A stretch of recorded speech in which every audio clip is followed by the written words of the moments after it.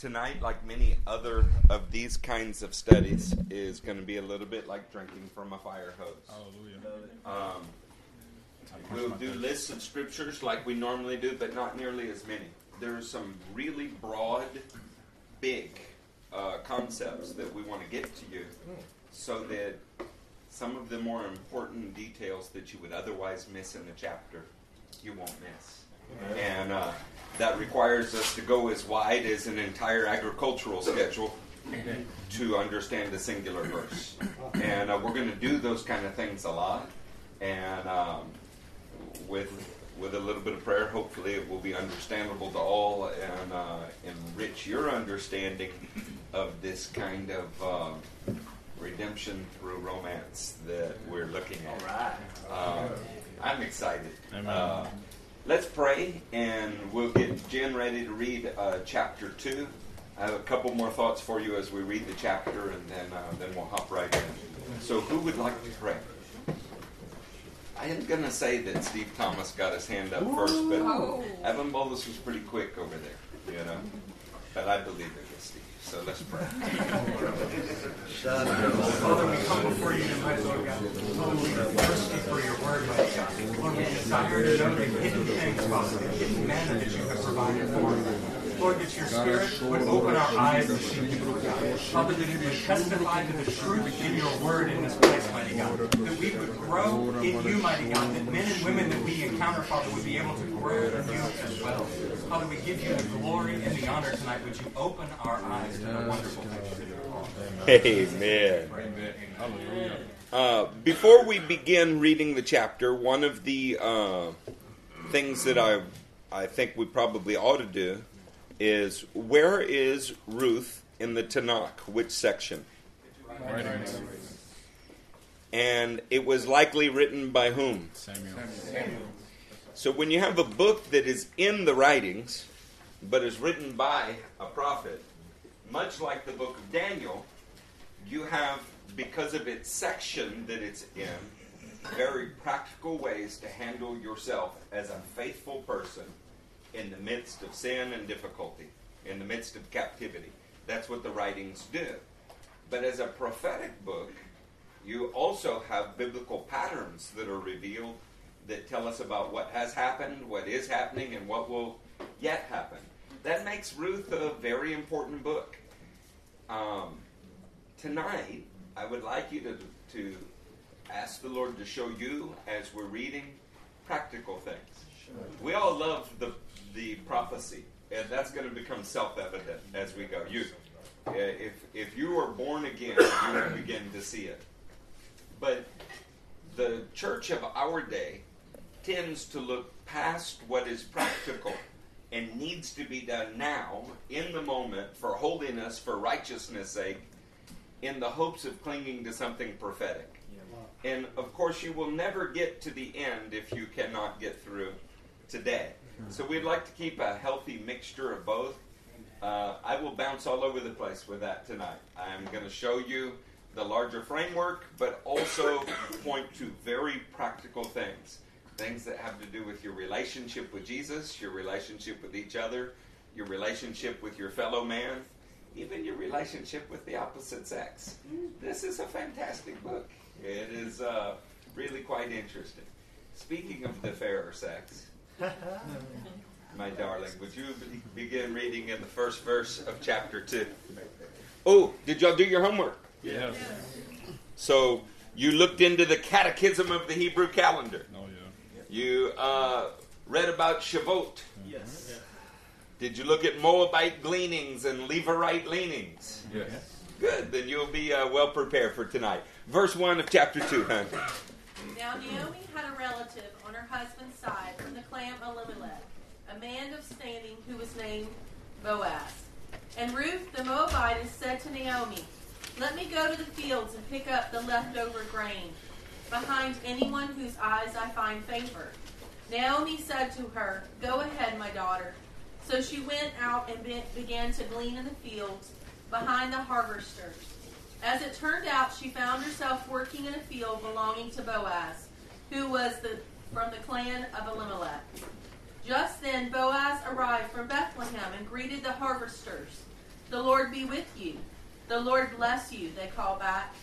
Boaz asked the foreman of his harvesters, "Whose young woman is that?" Oh, yeah. The foreman replies, "She is the Moabitess who came back from Moab with Naomi. She said, 'Please let me glean and gather among the sheaves behind the harvesters.' She went into the field and has worked steadily from morning till now, except for a short rest in the shelter." So Boaz said to Ruth, "My daughter, listen to me. Don't go and glean in another field, and don't go away from here. Stay here with my servant girls. Watch the field where the men are harvesting and follow along after the girls. I have told the men not to touch you, and whenever you are thirsty, go and get a drink from the water jars the men have filled." At this she bowed down with her face to the ground. She exclaimed, "Why have I found such favor in your eyes that you notice me, a foreigner?" Boaz replied, "I've been told all about what you have done for your mother-in-law since the death of your husband, how you have left your father and mother and your homeland and come to live with a people you did not know before. May the Lord repay you for what you have done. May you be richly rewarded by the Lord, the God of Israel, under whose wings you have come to take refuge." "May I continue to find favor in your eyes, my Lord," she said. "You have given me comfort and have spoken kindly to your servant, though I do not have the standing of one of your servant girls." At mealtime, Boaz said to her, "Come over here, have some bread, and dip it in the wine vinegar." When she sat down with the harvester, he offered her some roasted grain. She ate all she wanted and had some left over. As she got up to glean, Boaz gave orders to his men, "Even if she gathers among the sheaves, do not embarrass her. Rather, pull out some stalks for her from the bundles and leave them for her to pick up, and don't rebuke her." So Ruth gleaned in the field until evening. Then she threshed the barley she had gathered, and it amounted to about an ephah. She carried it back to town, and her mother-in-law saw how much she had gathered. Ruth also brought out and gave her what she had left over after she had eaten enough. Her mother-in-law asked her, "Where did you glean today? Where did you work? Blessed be the man who took notice of you." Then Ruth told her mother-in-law about the one at whose place she had been working. "The name of the man I worked with today is Boaz," she said. "The Lord bless him," Naomi said to her daughter-in-law. "He has not stopped showing his kindness to the living and to the dead," she added. "That man is our close relative. He is one of our kinsman redeemers." Then Ruth the Moabitess said, "He even said to me, 'Stay with my workers until they finish harvesting all of my grain.'" Naomi said to Ruth, her daughter-in-law, "It will be good for you, my daughter, to go with his girls, because in someone else's field you might be harmed." So Ruth stayed close to the servant girls of Boaz to glean until the barley and the wheat harvest were finished. And she lived with her mother-in-law. I love this chapter. To me, this chapter begins building suspense. If you don't know exactly what's going to happen, you have that same excitement when you notice that two people that you care about have caught each other's eye. And you're a little bit scared about how that might go. You're happy. Kind of like we'll all feel when Justin Linton finds somebody and falls in love. In other words, I get butterflies in my chest when I read this. And there is so much happening in this chapter that a casual read-over doesn't do for you. I would just like to remind you that Ruth is Jewish by choice. But they're calling her a Moabitess throughout this whole thing. It takes so long to change a reputation. It takes so long to change an image. If you spent 20 years investing in a terrible reputation, it's not going to change in a day.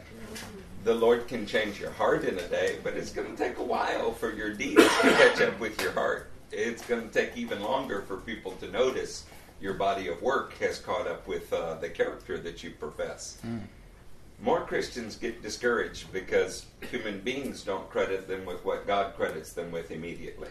And I would just like you to pay attention to the humble, sweet attitude of Ruth. You know, every kindness that she's shown, she's surprised, not entitled. You know, if there ever was a character in the Bible that ought to show us our place in God's prophetic plan, it's Ruth. We ought to be surprised that we would be included. Yeah.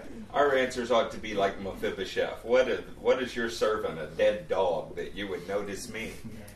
And instead, somehow or another, we become a little bit prideful and even haughty. And there's all kind of ways pride can manifest. If your feelings are easily hurt when you're not seen how you think you should be seen, what does that say about your image of yourself? It's very high, isn't it? Yeah. Ruth is a great example of an attractive female, and you are never told what she looks like. It's incredible. But if you close your eyes and you envision Ruth, you probably did not envision somebody who was hideous to look at. That's true.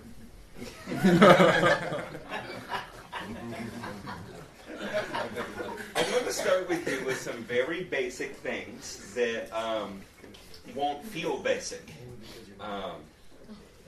There are all kinds of things in the Hebrew language and the Hebrew culture that would be basic if we grew up there that are not basic to us. What advantage is there in being a Jew? Much in every way. That was the answer in Romans 9.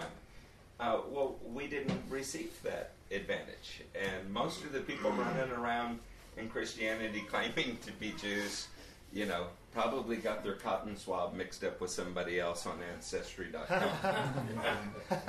But it wasn't because they were raised in a Jewish home. And when you're raised in a Jewish home, the culture itself teaches you some things. I just want to show you, like, what would be very basic that is mind-blowing to me. And this is compounded by the fact that we're no longer in an agricultural society. So sometimes I talk to Mr. Charlie about something, and it's like, yeah, of course. Where, to me, it was a total revelation because I've never grown anything except my own waistline, you know? Let's look at the Catechism of the Hebrew calendar. Is that fair enough? I'm going to show you on the screen some of this. Who will read first? Rob, go to Genesis 1:14.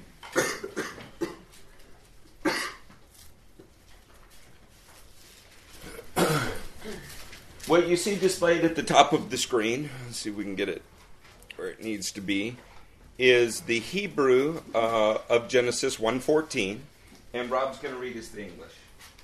And God said, "Let there be lights in the expanse of the sky, to separate the day from the night, and let them serve as signs, to mark seasons and days and years."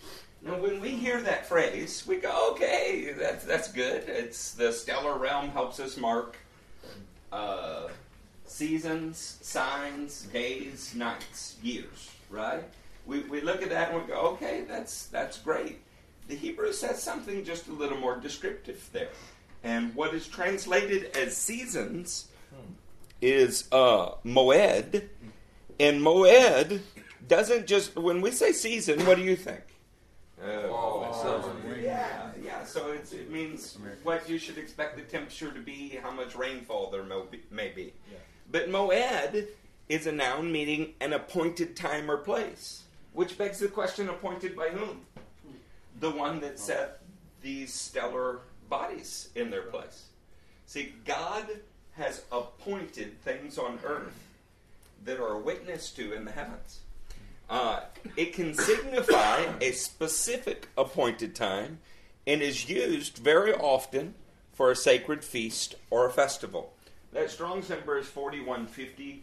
You guys can have all of the fun you want doing things like paleo on that.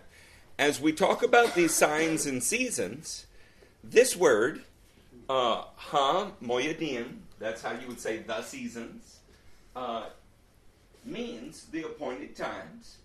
When you look for it in the Hebrew text, a body of letters, there is something called equidistant letter spacing that can come into play.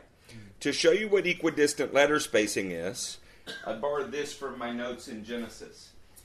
If you ever see the abbreviation ELS, that's one of the things that it can stand for. you can take a regular sentence, like Rips explained that each code is a case of adding every fourth letter to add a word.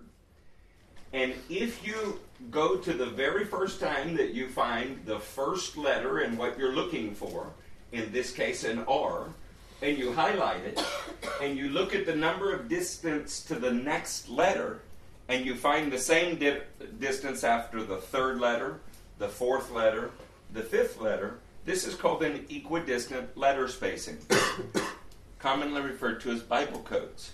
So between the R and the E and the A and the D, do you see how there's always 3 letters in between them? Yes. We're counting a skip of every 4 letters.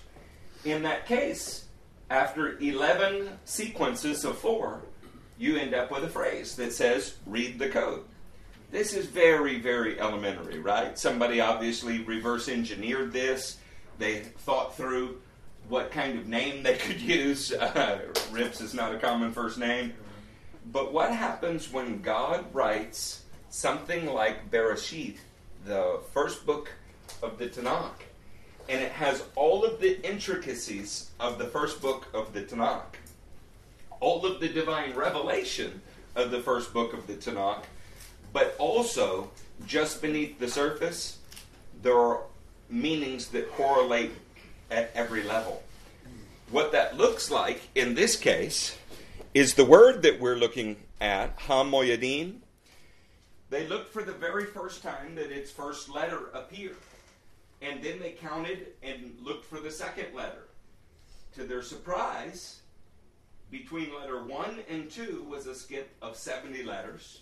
Between letter 2 and 3 was a skip of 70 letters. Between letters 3 and 4 was a skip of 70 letters. And because, and so on and so forth, and because the Hebrew text is written in blocks that go from right to left, and we have a top of a scroll and a bottom of a scroll, they circled these letters wherever they appeared with an equal distance between each letter, and the verse that it intersects with is Genesis 1:14. So, you understand the complexity of what I'm saying there? God encoded the word moed into the text on top of the passage, Genesis 1:14. And he did it at an interval skip of 70. Now, why is 70 important? Because the Hebrew calendar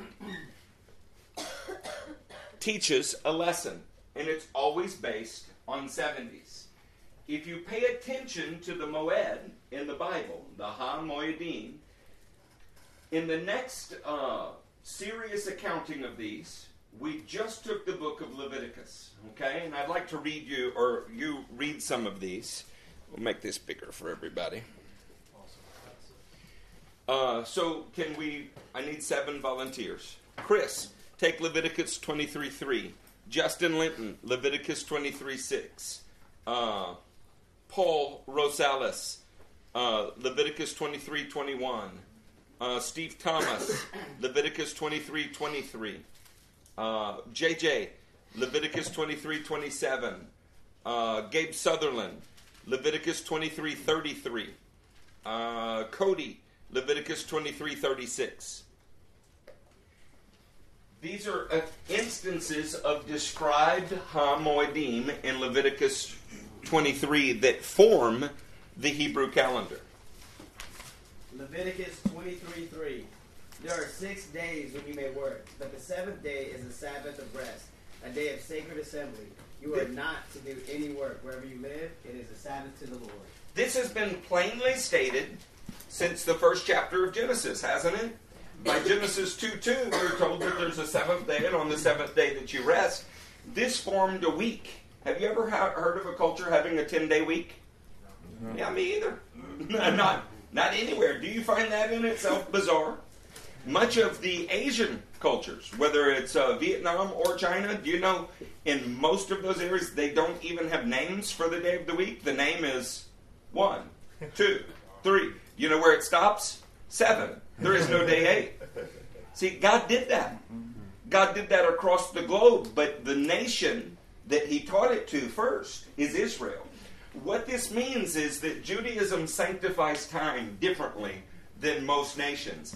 They learn to count by sevens. It's not an acknowledgement that there are no other numbers. It's that 7 was uniquely important. So as a child, one of the first things that you would learn is there are 7 days in a week. That's very interesting for us because we've kind of confused it. We have 5 working days and 2 non-working days, and we call one a week and the other a weekend, giving rise to the idea that they're somehow separate. Yeah? In the Bible, there's just a week. Okay? There's a week of days, and only one of them is special. You don't get 2 days off in the biblical calendar. You ever wonder why you feel guilty for sleeping late now? Okay, let's take Leviticus. By the way, how many weeks are there in a year? 52. So I put out to the right. Wow. As far as a Sabbath is a moed, then there are 52 of those in a year. Now let's take Leviticus 23:6. On the 15th day of that month, the Lord's feast of unleavened bread begins. For 7 days you must eat bread made without yeast.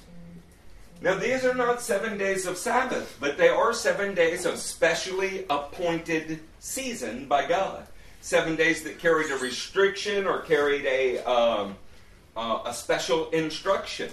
Those 7 days include Passover in the unleavened bread feast. You can see that in the New Testament writers. Sometimes they say Passover, sometimes they say unleavened bread, because they're talking about that week. The same way that you say, I'm off for Christmas, and it's not Christmas yet. You know? Am I the only one that says that? Yeah. First fruits is also included in it because it always occurred the day after the Sabbath of the Passover week. But that gives you 7 days in that passage. 7 more moedim. Let's take Leviticus 23:21. On that same day, you are to proclaim a sacred assembly and do no regular work. This is to be a lasting ordinance for the generations to come wherever you live. Do you know on Pentecost they were not supposed to be working? That's why everybody noticed what the disciples did at Pentecost. That's why it made such a commotion. God had slowed down the society to a stop. You know what else happened at Pentecost, interestingly enough? This is when the Torah was given at Sinai. This is when the book of Ruth is occurring. This is when King David died. By the way, all of those things were spoken about by Peter when he was preaching on Pentecost. Do you know why? Because they understood it. He wanted to reach them by the power of the Holy Ghost in something they'd be familiar with. This would be akin to preaching about freedom, firecrackers, beer, and barbecue on 4th of July in Texas. You know, using those as examples. But Shavuot adds another moedim to the list. Okay, how about 23:23? The Lord said to Moses, "Say to the Israelites, on the first day of the 7th month, you are to have a day of Sabbath rest, a sacred assembly commemorated with trumpet blasts." On the first day of the 7th month, you have something that you don't have on any of the other days of the year. A giant trumpet blast. And there's a reason for that. It's signaling something. The 7th month of the year is Tishri. And God wanted to draw attention to the 7th. His whole calendar does that. Everything that he does is heptadic in that way. Rosh Hashanah, who knows what that means? Head of the year. See, you would expect it to mean Feast of Trumpets, but it doesn't. That's Yom Teruah. But in this case, the holiday goes down with a different name than the feast day. That's interesting, isn't it? That's because there was a calendar change in Exodus. The Genesis calendar, I know everybody would already know this, right? The calendar had always started with Tishri as the first month in the year, hence head of the year or new year. But in the Exodus, God took another month of the year, which was Nisan, and he made it there first. It's like the nation was born again or got a new beginning. That reversal means that in the 7th month of their religious year, their actual year, it's also the first month of their civil year, the old calendar. You'd have to be a CPA to think like that. Huh? Okay. Let's go to Leviticus 23:27. The 10th day of the 7th month is the Day of Atonement. Hold a sacred assembly and deny yourselves, and present an offering made to the Lord by fire. So on the 10th day of the 7th month, we get to a day where every year, year in and year out, Israel was atoned for in a single day. The whole nation, every single person. So the theologians can scratch their head and wonder how Romans 11:26 is true, that all Israel will be saved. But they were saved every year on the same day. God announced it in advance, and still nothing could stop it from happening. That's kind of comforting, isn't it? So we add to our total again, another of the Ha-Moedim, one more day. Let's go to Leviticus 23:33. The Lord said to Moses, say to the Israelites, on the 15th day of the 7th month, the Lord's Feast of Tabernacles begins, and it lasts for 7 days. Hold there. It lasts for 7 days. In the 7th month, like the first month, there is a feast that lasts for 7 days.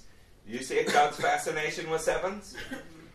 That adds 7 to our total, and in this feast we have something special. They're commemorating a time that has passed. They're commemorating the time when they used to be in temporary dwellings. A time when they followed God's Spirit in a very temporary fashion, because they have now come into the land and they occupy it. They're no longer wandering. They are married to God, which is very interesting. When you add 52 to 7 to 1 to 1 to 1, and then you get to this Sukkot and add another 7, you're at 69. But that's not the end of Leviticus 23. Who has the next verse? For 7 days present offerings made to the Lord by fire. And on the 8th day, hold a sacred assembly and present an offering made to the Lord by fire. Hold a sacred moed and make an offering. God, for good measure, added one more day to their calendar. To symbolize the new beginnings, now that the feast schedule were over, they held one more feast, which incidentally gave them 70 appointed times every single year, so that they would understand that the God of heaven, who hung the entire stellar realm in place, did it so that they would know what they should do on earth. The Hebrew calendar requires 2 witnesses. We look at only the movement of the sun. They considered the movement of the earth around the sun and also the moon around the earth. And all dating required a calculation that reconciled both, because everything must be established by 2 or more witnesses. Now, I'm not just trying to take you to Hebrew school. There's a reason for this. And we're going to go further with that. Are y'all understanding what you see so far? Their calendar was heptadic in more ways than what we've just covered. It's heptadic in the sense that when you take a week of days, it constitutes a Shabbat, a Sabbath. But also, when you take a week of weeks. See, we don't do that. A week of weeks constitutes Shavuot. So they learned to count days, which gave them 6 days of working, 1 day of rest. But who counts weeks? Who does that? But they learned to count weeks because God set a special appointed day, Shavuot or Pentecost, which would be at the completion of 7 weeks or 49 days. Now, did you grow up counting those? I didn't either. I'll leave the scriptures there, but suffice it to say we probably don't have time to read each of them.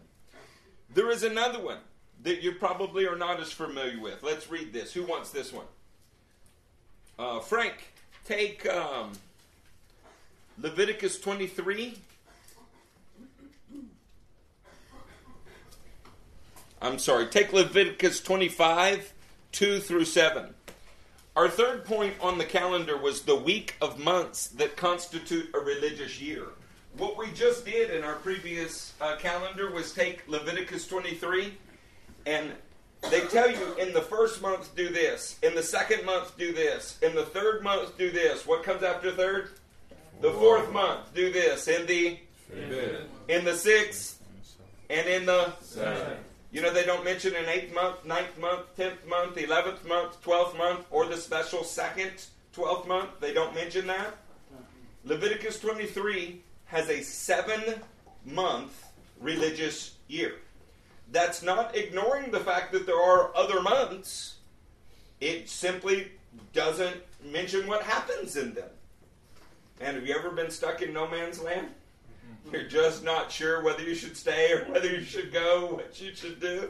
Well, that time period, interestingly enough, was a time of planting.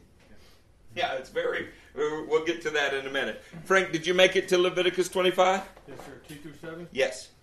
Speak to the Israelites and say to them, when you enter the land I am going to give you, the land itself must observe a Sabbath to the Lord. For 6 years sow your fields, and for 6 years prune your vineyards and gather their crops. But in the 7th year, the land is to have a Sabbath of rest, a Sabbath to the Lord. Anybody been working 7 years? Good news. Good news. You get the year off. Would that be good news for you, or would immediately you be terrified? Which would it be? It'd be good news for about half a second, and then you would go, what am I going to eat? Right? When we think of time off, we think of paid time off. Right? Well, following this heptadic calendar, you start with days, and they're counted and formed into weeks. Then you start with weeks, and you count numbers of weeks, and you end up with a Shavuot, a Pentecost. Then you start counting months, and you end up with a religious year. Then you count years, and you end up with a sabbatical year. You didn't grow up like that, did you? Neither did I. Can you imagine when you're hiring employees what that must have been like? If the federal government passes certain laws now, it means everybody gets 38 hours, or 37 hours, because if you get to the 38th, you're a full-time employee and you get more benefits. You know what I'm saying? What must this have been like? Okay. Our next one. Frank, are you already in Leviticus 25? Yes, sir. Take 25, 8 through 16. Count off 7 Sabbaths of the year, 7 times 7 years, so that the 7 Sabbaths of years amount to a period of 49 years. All right. Are you already confused? Mm-hmm. I am. All right. So, first, you count weeks. Days. And then you end up with a weekly Sabbath. Then you count weeks, and you end up with a Pentecost, a feast that comes after it. Then you count months, and you end up with a year. Then you count years, and you end up with a sabbatical year. Now we're going to count sabbatical years. And after 7 sabbatical years, which makes 49 regular years, we're going to have a special year. Keep going. Then have the trumpet sounded everywhere on the 10th day of the 7th month. On the Day of Atonement, sound the trumpet throughout your land. Consecrate the 50th year and proclaim liberty throughout the land to all its inhabitants. It shall be a jubilee for you. Okay. The Jubilee is a time period that Numbers describes and Ezekiel describes, as you can see it on the screen, as a time of freedom. A time when all land goes back to its original owner. You know, that's incredible. Anybody live in the house your parents lived in? Nobody in here. There was a time when if you asked that question in society, most people would. Can you imagine, Mom, Dad, exactly what year did you acquire this house? Because you're about to go the way of our forefathers, and I want to know how much longer I've got, right? This looks more like a renting situation than a buying situation. But what this means is family lines become pretty important, because every person has land that was assigned to them by Joshua and Moses. And it's supposed to always revert to them and never be away from them for more than 49 plus 1. See, our society's not set up that way, but every Jew would understand it. When I say mortgage, what number comes to mind? 30. It's funny, you could have said your interest rate, you could have said your payment, but universally across the room we said 30. Do you know why?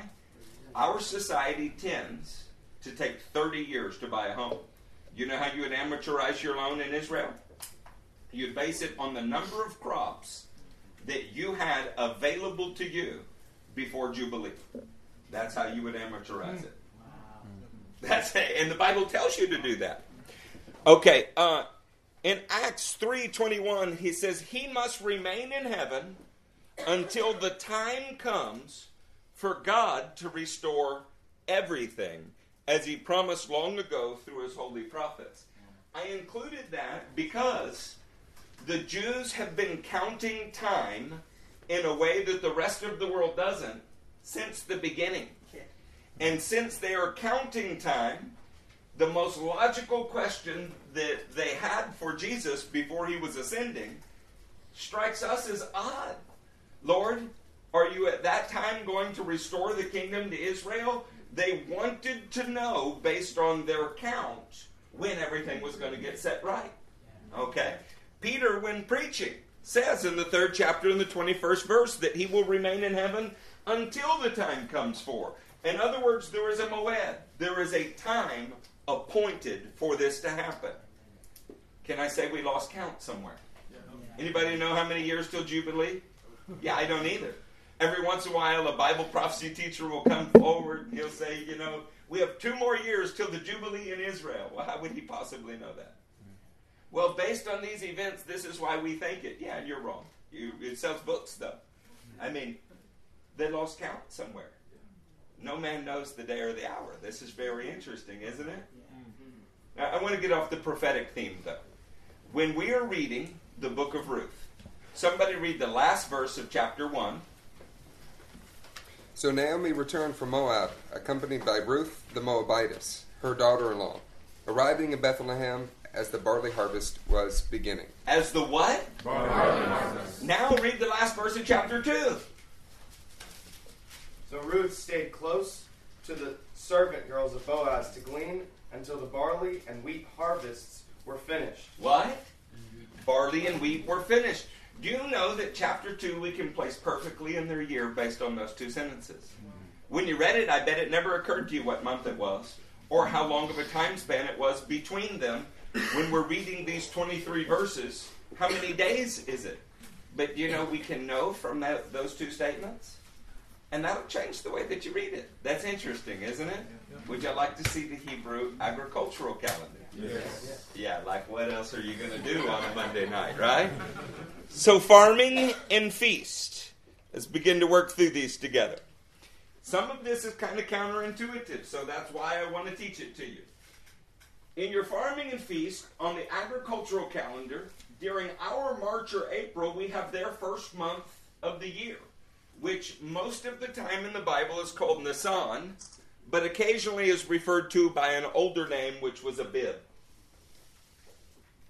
So what is their first month of the year? Nisan. Now, on the farming calendar, this forms the time period that the prophets referred to and Israelite farmers referred to as latter rains. Does anybody see the contradiction there? Yes. Help me. Somebody besides Matthew. He's a pastor.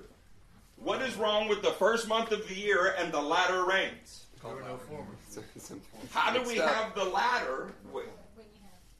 The switch.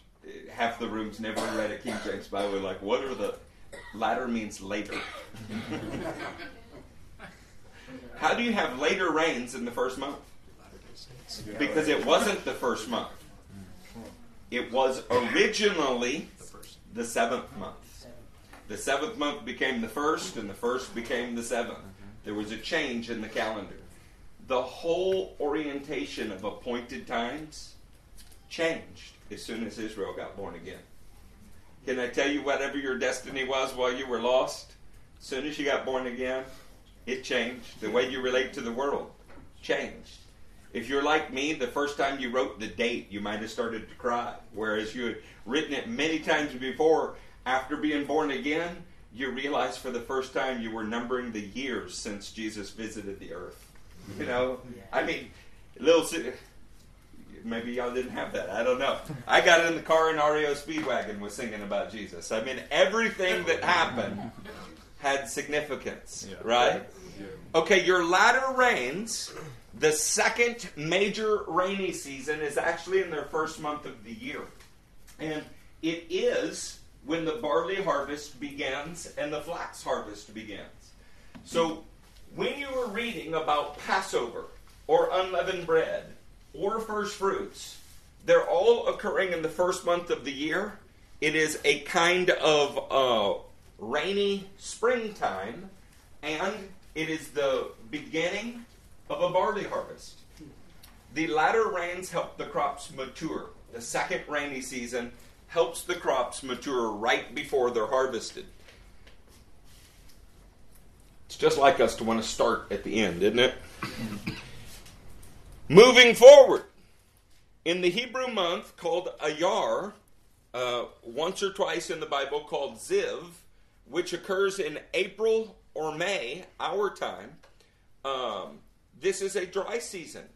And during the dry season, obviously, not raining. There's just the harvest continuing. Then when we move to what is our May or June, the month of Sivan, this is their third month of the year, and it's when Shavuot occurs. Figs begin to ripen, and they start tending their vines during this time. This is 50 days. Shavuot is 50 days, or 7 weeks, after first fruits. You know what is amazing about this? This is when we have the barley harvest and the wheat harvest completing. Do you know what that means? Boaz met Ruth. The story begins with a harvest scene and barley harvest beginning when they come to town. They come to town at Pentecost. At Passover. They come to town when Israel should be covering their doors in the blood of the Lamb. You have to picture two Jewish women having to do that themselves. Not having a man there to do it. Looking at their loss and how the angel of death did not seem to pass over them, right? Then when they go out into the fields, they're seeing the first sign of a barley harvest. And wheat is to come later. And it is somewhere between being saved, Passover, and being filled with the Holy Ghost and receiving Torah at Sinai that they're going to encounter Boaz. Doesn't that change the setting as you're reading it just a little bit? Yes. Man, what was the time period in your life like between getting saved and getting filled with the Holy Ghost? It was interesting for me. It was full of life, but it was also full of controversy as I tried to figure this out. Full of concern and wanting to get it right. And all happy was the day that was settled in me. God is building a love story in the backdrop of lots of other events. As we look at this, we move on from, I made a note out here for us. Ruth's interaction with Boaz had to begin around Passover, which was the beginning of the barley harvest, and end around Shavuot, in which barley was complete and wheat was in its final stages. You get that from the 2 verses that we read just earlier. Just so that you know what the rest of the calendar is for fun, and then we'll keep going. In the month of Tammuz, which is our summer, you are finishing your wheat harvest altogether. You have the first ripe grapes from the earlier tending of the vines. In the month of Av, sometimes called Ab in the Bible, which relates to our July or August, this is when you harvest your grapes. You begin harvesting them then, and it ends in October. Why is that interesting? Have you ever seen the biblical imagery of Jesus treading out the winepress alone? You ever read Revelation 14? Ever read the 60s in Isaiah? and find the imagery of him splattered with blood like somebody who is treading out grapes. The 9th of Av is when everything bad that has ever happened to the Jewish nation has happened. And it's during grape harvest. That imagery is right there. If you don't have refrigeration, by the way, and you harvest your grapes in summer, how do you have grape juice at the communion dinner in April of the next year? You don't. You can't do it. At the Passover meal in April. You get to the 6th month of the year, Ul, which is our August or September, and that's when you see figs. When you get to the 7th month, which is Tishri, once or twice in the Bible called Ethanium, you need to remember that Tishri is the first month on the Genesis calendar, which is why it's called Rosh Hashanah, or why the first feast is Rosh Hashanah. But it's the 7th month after Exodus 12 in history. This is when the early rains come. Hence, they're called early since it was their first month. During this time, you had an announcement, trumpets, Rosh Hashanah. You had an atonement, Yom Kippur. And you had Sukkot, which was to symbolize salvation for the world. It's kind of funny that we should start there and then end up at Passover, huh? Yeah. We blow the trumpet that there is salvation. We teach what atonement is. We talk about our need to follow the leading of the Lord because we're in a desert, and then we could arrive at Passover. But we start at Passover and arrive here. Everything is a matter of perspective, isn't it? Yeah. As we move forward, when you're thinking about the book of Ruth, you need the feast to be the backdrop. You need to recognize we're in the time period of the judges. We're probably in Gideon's lifespan. Israel's been completely unfaithful, and these girls have suffered mightily for it. And that was the time period that Ruth decides to become a Jew by choice and not by birth. Tell me that people can't get saved in tribulation. Ruth did. Okay. Patterns of rehearsal, prophecy, we'll leave it, and the miraculous. Let me hand out scriptures and then we'll come back to it. So, Judah, take Leviticus 23, 1 through 2. I'm sorry, Wade. Might as well just leave it. I'm trying to make it difficult for you. We're throwing lots of Hebrew words and concepts at you, but I'm going to help you put them together, and I told you we would be drinking through a fire hose. In Leviticus 23, just read verse 1 and 2. The Lord said to Moses, "Speak to the Israelites and say to them, These are my appointed feasts, the appointed feasts of the Lord, which you are to proclaim as sacred assemblies." Okay, so the appointed feast are the word for seasons earlier. That's moed. But he calls them something else in this chapter. He calls them sacred assemblies. In Hebrew, a sacred assembly is a mikra. Strong's number 4741.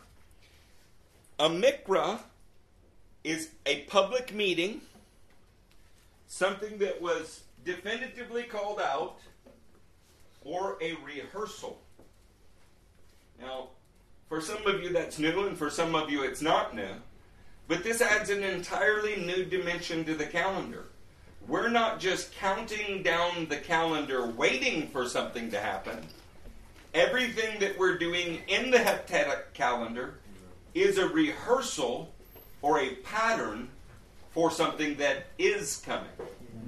Why on earth do we have a day before somebody gets married that we call a rehearsal dinner?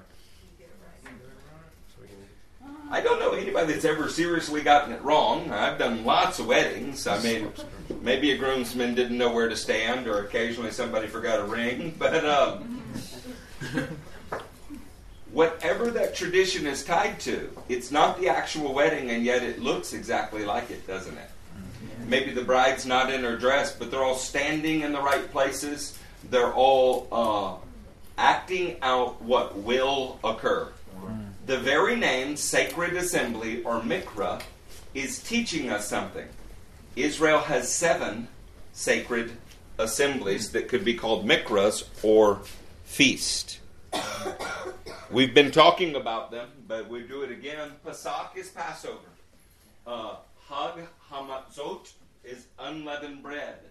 Reshit is first fruits. Shavuot is Pentecost. Rosh Hashanah is Feast of Trumpets. Yom Kippur is the Day of Atonement, and Sukkot is Tabernacle. In 7 months, there would be 7 feasts that would act as rehearsals for the salvation of the world. But it began and ended with Israel. That in itself is extraordinary when you consider that it is a rehearsal. Don't you think? Yes. Well, we're about to take this to the first and second verse of the chapter tonight. This is going to get interesting. Before we do, an interesting comparison can be made when considering the Exodus, which of course took place at Passover and involved a 7-fold promise that is often utilized in Hebrew weddings. Let's do that. So, y'all all open to Exodus 6. Keep your finger in Ruth.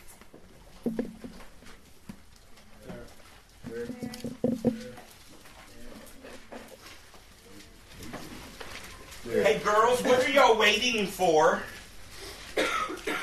in chapter 2? When Ruth meets Boaz, what do you want to happen? Come on, tell me the truth. What do you want to happen? Rescue. What else? Take them out. If you're in a movie and he leans forward, makes the first move and kisses her, then your heart flutter a little bit. The longer you've been waiting, the longer you've been held in suspense for that, the more exciting that is, isn't it? Yeah. Watch what happens when we line up these promises. Are you on Exodus 6? Yes. Beginning at verse 6. Therefore say to the Israelites, I am the Lord. And promise number 1, I will bring you out from under the yoke of the Egyptians. Jewish grooms would stand outside of their father-in-law's house and make this proclamation holding a cup of wine to their bride.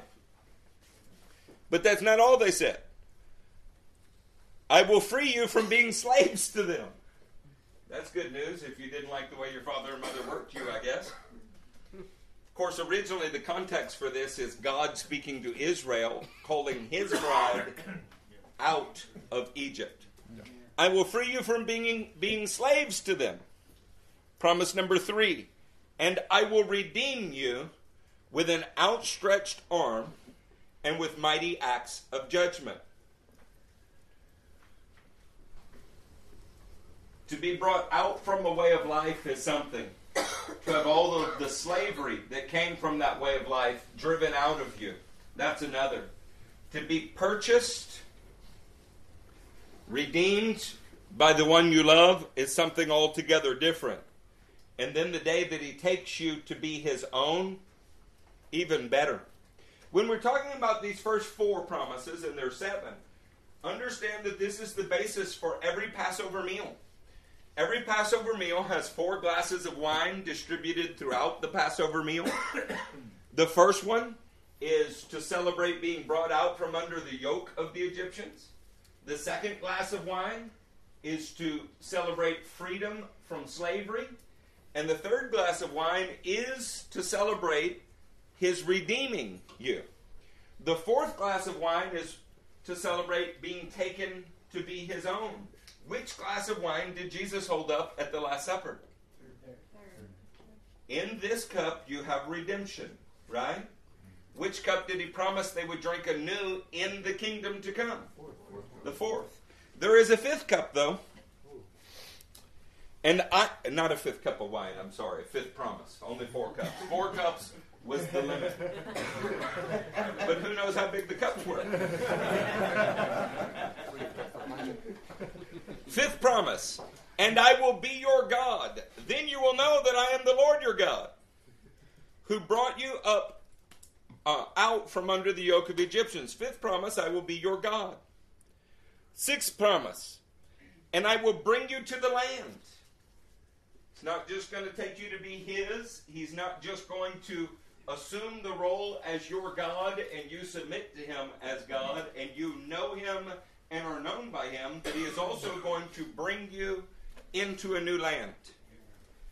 The seventh one, I will give it to you as a possession.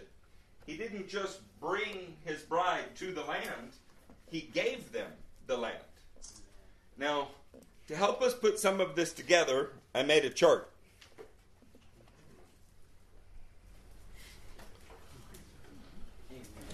If you lay the feast beside the promises in the order of the feast, I know all y'all have this in your Bible, right? It came from your Christian book distributor?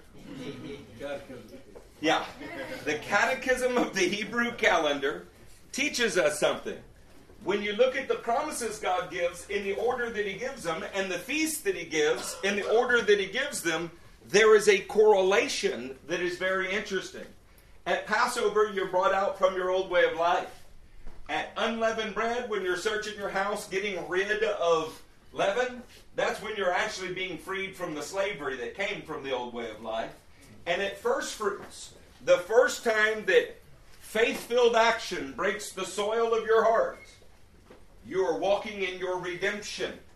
I will redeem you. Of course, at Pentecost, what happens? I take you as my own. The groom actually takes the bride. Now, when was the story of Ruth and Boaz happening? It's at Shavuot. It began at Pentecost, at Passover, but it finishes at Pentecost or Shavuot. What is the promise of God? I will take you as my own. What chapter 2 is hinting at, just by the agricultural language that is in it, is he's about to take her as his own. Can you feel the chapter leading up to that? He noticed her in the field. She has responded. They've had some exchange, and he's invited her to stay in the field, and he will provide protection for her, provision for her, and then she goes home to her mama, the Jewish Yenta, her mother-in-law, who says, where did you go to? Oh, him, I know. Yes, that's very good, you know. And God is preparing the circumstance for the matchmaking. Okay? His promises say it. The agricultural calendar says it. The feast calendar says it. If you were a Jew hearing this story, your heart would begin to patter as the pace of the story picked up in chapter 2, because you would realize that we're headed towards something. Does that make sense? Yes. That's good. Y'all, is this worth doing? Yes. I just thought I'd ask. Yes, sir. And she calls him, he's one of the kinsman redeemers, and that's the first fruits. Yes. And he was already known as a near kinsman, but he had not taken her to be his own. You know, and there's a plot twist in the next chapter. There's a kinsman nearer than I. But he gets covered with shame. That's a whole other thing. By the way, trumpets, I will be your God. Friends, when that trumpet blows, the whole world will know who God is. They won't love him. They won't accept him. They will know and not love him anyway.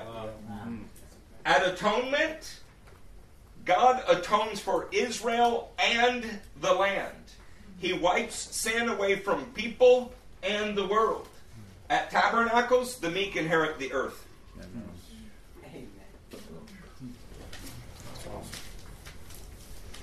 You learning anything? Yes. It's going to get better. You can go ahead and kill that for a minute. It becomes extremely interesting knowing that Shavuot or Pentecost is the time in the Parashat Jewish liturgy when Ruth is read. In other words, every year they read through the Tanakh, and you know what they're reading during the harvest? They're reading Ruth. We'll share some thoughts from Chabad.org here in a minute about that. It corresponds to the fourth promise. While they're reading Ruth, they are thinking about God taking them as their own. They're reflecting on the fact that Ruth chose to be a Jew, but they were born Jews. The Moed were a prophetic blueprint, the God-ordained seasons, the God-ordained times. And the mikra are like rehearsals for the event. So every year you would have these seasons that reminded you it's appointed times. And in those seasons, you would rehearse things that were a pattern of future events. Does that make sense? Yes. Ruth is preparing us all to be brought out, to be freed, to be redeemed, and to be taken as God's own possession. I'd like to settle on that word for just a second, possession. You need some context to know what the word possession means, don't you? If I say, I have possession, does that mean that I have material things, or does that mean something spiritual has me? Possession. Which is it? Yes. When we say that we are God's own possession, I want to suggest to you that being redeemed means that He purchased you. But when He puts His Spirit inside you, you become His possession in both senses of the word. Are you hearing me? Yes. Like, you could wear the ring on the finger, but until you made it to the honeymoon suite, you're married and yet you're not married. Yeah, only one guy's giggling and every girl's like, can we laugh at that? No, it's God put this in our lives so that we would understand it. And He made one of the, I'm not trying to be trite or ugly, He made one of the heights of human physical experience when a husband and wife are one. That was intending to mimic what it would be like when God's Spirit entered your spirit. It was supposed to be the height of our spiritual experience. Okay? That's beautiful, isn't it? Well, the book of Ruth is teaching us about this. She shows up at Passover, but He begins the process of taking her to be His own at Pentecost. Okay? I'm not trying to invert my phrases a lot. I don't know which you're most comfortable with, and so I'm using them all. The love story is about to introduce our first hero. That's what we're in the midst of. Before we do, I want to introduce you to one other word. Let's put this on the screen for a second. When you see this word, you're going to be pretty convinced you've already seen it. So far, we had a moed, which was a appointed time or day. We had a mikra, which was a rehearsal. And here we have something like a mikre. Yeah. None of you are professional Hebrew linguists, are you? Then it is most certainly mikre. A masculine noun referring to a chance event, a happening, a fate. It refers to something that occurs without human planning or intervention. This is fun. Read the first 3 verses of Ruth, and of course we're going to get to the 3rd verse. Somebody read it. Now Naomi had a relative on her husband's side from the clan of Elimelech, a man of standing, whose name was Boaz. And Ruth the Moabitess said to Naomi, let me go to the fields and pick up the leftover grain behind anyone whose eyes I can find favor. Naomi said to her, go ahead, my daughter. So she went out and began to glean in the fields behind the harvesters. As it turned out, she found herself working in a field belonging to Boaz, who was from the clan of Elimelech. Right. This is crazy. When she went out in the field, did she know it was Boaz's field? No. Did she know who Boaz was? No. She didn't know any of those things. There was no human planning in this. And we know that Naomi didn't know where she went. Yeah. This phrase in Hebrew is mikre, and in English, as it turned out. The King James is funny. The King James says, her hap. I'm not kidding. Like, her hap. Yeah, I know. You would make more sense of the Hebrew word, would you not? Remember that, King James only people. This Old English word hap is in happenstance, or as it happened to be, just by chance. Okay? but I understood the Hebrew more readily than I understood that. I want to put the words beside each other for a second. Mikra, Strong's number, somebody read it. 4744. Mikre, Strong's number. 4745. Do you see how closely they're related just based on their Strong's number? They're sequential. So it's the beginning of the barley harvest in 123, which is the time of Passover and specifically first fruits. It is God's appointed season or moed, and we're having a holy convocation, a mikra, also called the rehearsal. Ruth goes out into the fields at the appointed time or season. It's unknown to her that she's about to have a holy convocation. It just happens to be Boaz's field. It just, by happenstance. Or did it? If you look at the word mikra and mikre, one is a rehearsal and the other is miraculous. Is it possible that God built into the calendar rehearsals for the miraculous? I'm going to say yes. When we are in the season that God says to be in, the festival, on the day of holy meeting with Him that we're supposed to be, is it actually happenstance? No. God gave us a prescribed way, and when we walk in that prescribed way, what everyone else would call coincidence, we would say is not a kosher word. We've been rehearsing for the miraculous. Amen. That's good, isn't it? Amen. It seems that a mikra, a rehearsal, leads to a mikre, the miraculous. Put another way, rehearsing, repeating, reliving God's plan leads you into chance events, divine happenings, God's intervention. Coincidence is not kosher. Why do all those things seem to happen to them? Well, perhaps they're following God's calendar. Maybe He had a similar meeting planned for you, but He couldn't figure out how to get your attention away from Netflix, or from grumbling, or from any number of other things. See, Ruth was out in a field working. So much happens when you show up for work in the kingdom.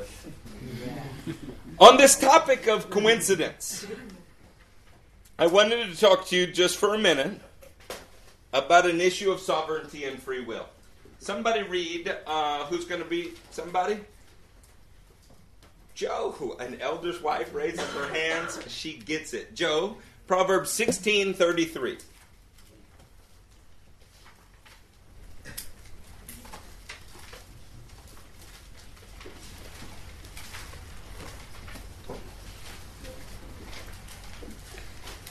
The lot is cast into the lap, but its every decision is from the Lord.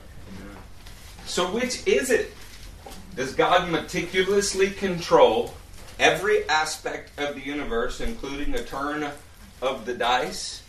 Or can He take any turn of the dice and make it work for your benefit? These are interesting questions for an interesting time. I noticed that Albert Einstein had a quote to Niels Bohr. He said, God does not play dice with the universe. I'd like to remark to Mr. Einstein that he may not play dice with the universe, but if he did, he would win. Keith, take Numbers 26, verse 55. Daniel, take Joshua 18, verse 10. And Brandon, take Nehemiah 11 and verse 1. We're going to preach more about this subject coming, so I will end this fairly quickly, this part. But Hebrew calls it a mikre, happenstance, that she ends up there. But you sense that it's far more than that, don't you? Yeah. Oh, yeah. And yet nobody made her pick that field. She had the free will to choose whichever field she wanted to. Wow, God's big, isn't He? Yeah. Okay. Numbers 26:55. Be sure that the land is distributed by lot what each group inherits will be according to the names for its ancestral tribe. Moses in the law is talking to Israel, and he's saying, this land I'm going to give you, make sure it's distributed by lot. Doesn't that strike you as the singular worst way to distribute it? Yeah. It does me. I mean, remember, God is speaking. Now, so follow me here. Remember, distribute the land by lot, each his own. I mean, how many words is God revealing from heaven? Many, right? I mean, the whole Torah. Couldn't he just reveal Judah gets that, Simeon gets that? But he doesn't. He chooses to use lots. Why? Why go through the lottery system? What if it's a way of talking about ultimate sovereignty? What if it is not so much that God controls every single blade of grass all of the time, is that he has ultimate sovereignty and that whatever that grass decides to do, he will make it work for his will. What if he could take any turn of that dice and cause the turn of the dice to serve his ultimate aim? This allows you free will and God's sovereignty, and I don't see the two in conflict. My own view is that God is ultimately sovereign, meaning that there are many variables in his defined plan, and there is a constant end that has never changed. It's been determined since before there was a beginning. It is God's glory that in his plan, he gives us angelic powers and various other entities in the Bible genuine autonomous choice. But he is able to use those choices in a manner that ultimately, even if not temporarily, accomplish his goal. Ruth could have chosen any field. And if she had, perhaps the story, the book of Ruth, would have needed a few more chapters. But she didn't. She used the freedom that God gave her to choose Boaz's field. That kind of freedom and beauty, even in insignificant choices, being integral to the aim of God, is astounding to me. Two lost parents, a drug addict and an alcoholic, can choose a house that puts you next to the person that you're supposed to meet. Said, but they were sinning when they did it. Yeah, he's that big. Was he not big enough to keep them from sinning? Of course he is. He chooses not to. He gives us autonomy. Ruth gives us encouragement that the seasons are set. They're coming no matter what people do. That the holy convocations are set. That God wants to meet with his people, but who shows up as his people? That might not be set. Yeah. Whosoever will call upon the name of the Lord will be saved. But the question remains who? A definite, the ones that do are saved, and an indefinite, who are the ones who will. But God's goal is met in the end. It's just my little comment on Arminianism and Calvinism. Let's go to Bethlehem, Boaz, and Ruth. What do you pastors do all day? At this point in the story, we're beginning to sense romance. Romance that may be brewing between Boaz and Ruth. It is probably mikre, or divine coincidence, that you're going to find out that the spot that they meet in is a spot where a patriarch had lost his great love. Who wants to read? Sam. Take Genesis 35, verse 19 through 22. Genesis 35, 19 through 22. So Rachel died and was buried on the way to Ephrath, that is Bethlehem. Over her tomb, Jacob set up a pillar, and to this day that pillar marks Rachel's tomb. Israel moved on again and pitched his tent beyond Migdal Eder. While Israel was living in that region, Reuben went in and slept with his father's concubine, Bilhah, and Israel heard of it. Listen to where we're at, though. We have Jacob, who has just buried Rachel. She died outside Bethlehem. a pillar was set up over her tomb. And when Israel moved next, the place that he moved his tent was called Migdal Eder. Migdal means tower. Eder means flock. That is going to be vitally important to our next couple passages. So, Christy, take Micah 4:8.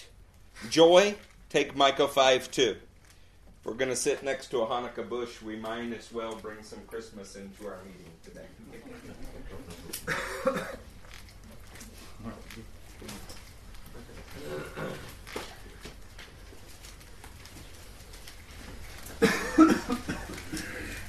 Micah 4:8. Before she reads this, have y'all made the connection to the proximity of Bethlehem and the book of Ruth is taking place in Bethlehem? The book of Ruth is happening in Bethlehem. Rachel died and is buried right outside Bethlehem near a place called Migdal Eder, Watchtower of the Flock, where the patriarch lost the great love of his life, is where Boaz is about to find the great love of his life. Micah 4:8 gets better than that, though. As for you, a watchtower of the flock, O strong... Oh, I'm sorry, Christy. As for you, what? Migdal Eder, watchtower of the flock. Keep going. O stronghold of the daughter of Zion, the former dominion will be restored to you. Kingship will come to the daughter of Jerusalem. Where will kingship come to daughter of Jerusalem? The Talmud said it would happen at Migdal Eder. And there's a reason the Talmud said it. God sees your great loss. He knows when you were hurt. He knows when those things happen. And what if in that very place, just by divine coincidence, by Mikre, what if this is the place that is going to announce Jesus from? That right in the midst of your pain, he's already planning your restoration. Let's take Micah 5:2. But you, Bethlehem, Ephrathah, though you were small among the clans of Judah, out of you will come for me one who will be ruler over Israel, whose origin are from of old, from ancient times. In the region of Bethlehem, near Migdal Eder, we had a patriarch's wife die. In the book of Ruth, we're going to find out, I'm going to show you satellite images here in just a minute, that it's in that region that Boaz finds Ruth. We're also going to find out that something else very much happened in that region. Okay, I want to show you, before we get to our satellite images, where I found this. I'd like to do that for y'all. That way you never have the impression that somehow or another we just receive page numbers by divine revelation. We read, we study, we ask the Lord, and we verify what we think we've heard. In Alfred Ederheim's The Life and Times of Jesus the Messiah, which he is a German Jew who did extensive anthropological work on the Jewish nation. Each of the pastors have a copy of his volumes. We find this. But as we pass from the sacred gloom of the cave, he was just talking about the birth of Jesus in a cave, out into the night, its sky all aglow with starry host, its loneliness is peopled, and its silence made vocal from heaven. There is nothing now to conceal, but much to reveal, though the manner of it would seem strangely incongruous to Jewish thinking. And yet, Jewish tradition here may prove both illustrative and helpful. That the Messiah was to be born in Bethlehem was a settled conviction. Equally so was the belief that he was to be revealed from Migdal Eder, the tower of the flock. This Migdal Eder was not the watchtower of the ordinary flocks which pastured on the barren sheep ground beyond Bethlehem, but it lay close to the town on the road to Jerusalem. A passage in the Mishnah leads to the conclusion that the flocks which pastured there were destined for temple sacrifices. and accordingly, that the shepherds who watched over them were not ordinary shepherds. The latter were under the ban of rabbinism, the rule of the rabbis, on account of their necessary isolation from religious ordinances and their manner of life, which rendered strict legal observance unlikely, if not absolutely impossible. The same Mishnaic passage also leads us to infer that these flocks lay out all the year round, since they are spoken of as in the fields 30 days before Passover, that is, in the month of February, when in Palestine average rainfall is nearly greatest. Thus, Jewish tradition in some dim manner apprehended the first revelation of the Messiah from that Migdal Eder, where shepherds watched the temple flocks all year round. Of the deep symbolic significance of such a coincidence, it is needless to speak. Let me put that in less specialized language. The Jews expected that the Messiah would not only come from Bethlehem, that he would come specifically from Migdal Eder, the watchtower of the flock. And as their tradition developed over time, they needed to raise sheep for Passover, lambs for Passover. They didn't want regular shepherds to do it because the regular shepherds were not particularly observant since they were out watching their sheep, so they had special shepherds do it. Special shepherds that were accountable to the rabbis. They did it on a road that was on the way to Jerusalem. Well, it's his connection with Migdal Eder that helped me here. This is what we find. This is a satellite image that we're going to blow up. First, in the left, you see the word? See that? Bethlehem. Now, next to it, see Church of the Nativity? I don't know whether it's Church of the Nativity or not. I don't really care. I'm just trying to get us to here. See that? It says Shepherd's Field. See the one above it says Shepherd's Field Church? There's 4 locations here that they say is the Shepherd Field of Luke 2. We'll read it here in just a second. They argue about which of the 4. There's an Orthodox version. There is a Catholic version. The joke in Israel is where there are 2 sites, there's at least 5 opinions. You know what there is no argument about? They're adjacent to the field of Boaz. The field that Boaz met Ruth in, his family land holdings, which are known, touches for sure the major sites that people say that the shepherds were announced to. In other words, the field that Boaz met Ruth in is the field that Jesus' birth was announced in. Tell me that's not good.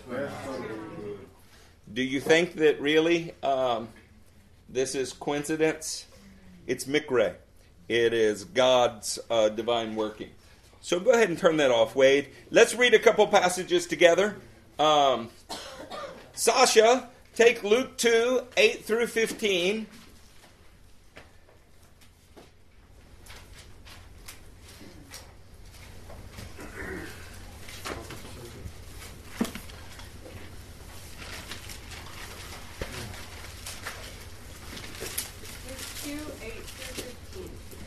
Shepherds living out in the fields nearby, keeping watch over their flocks at night.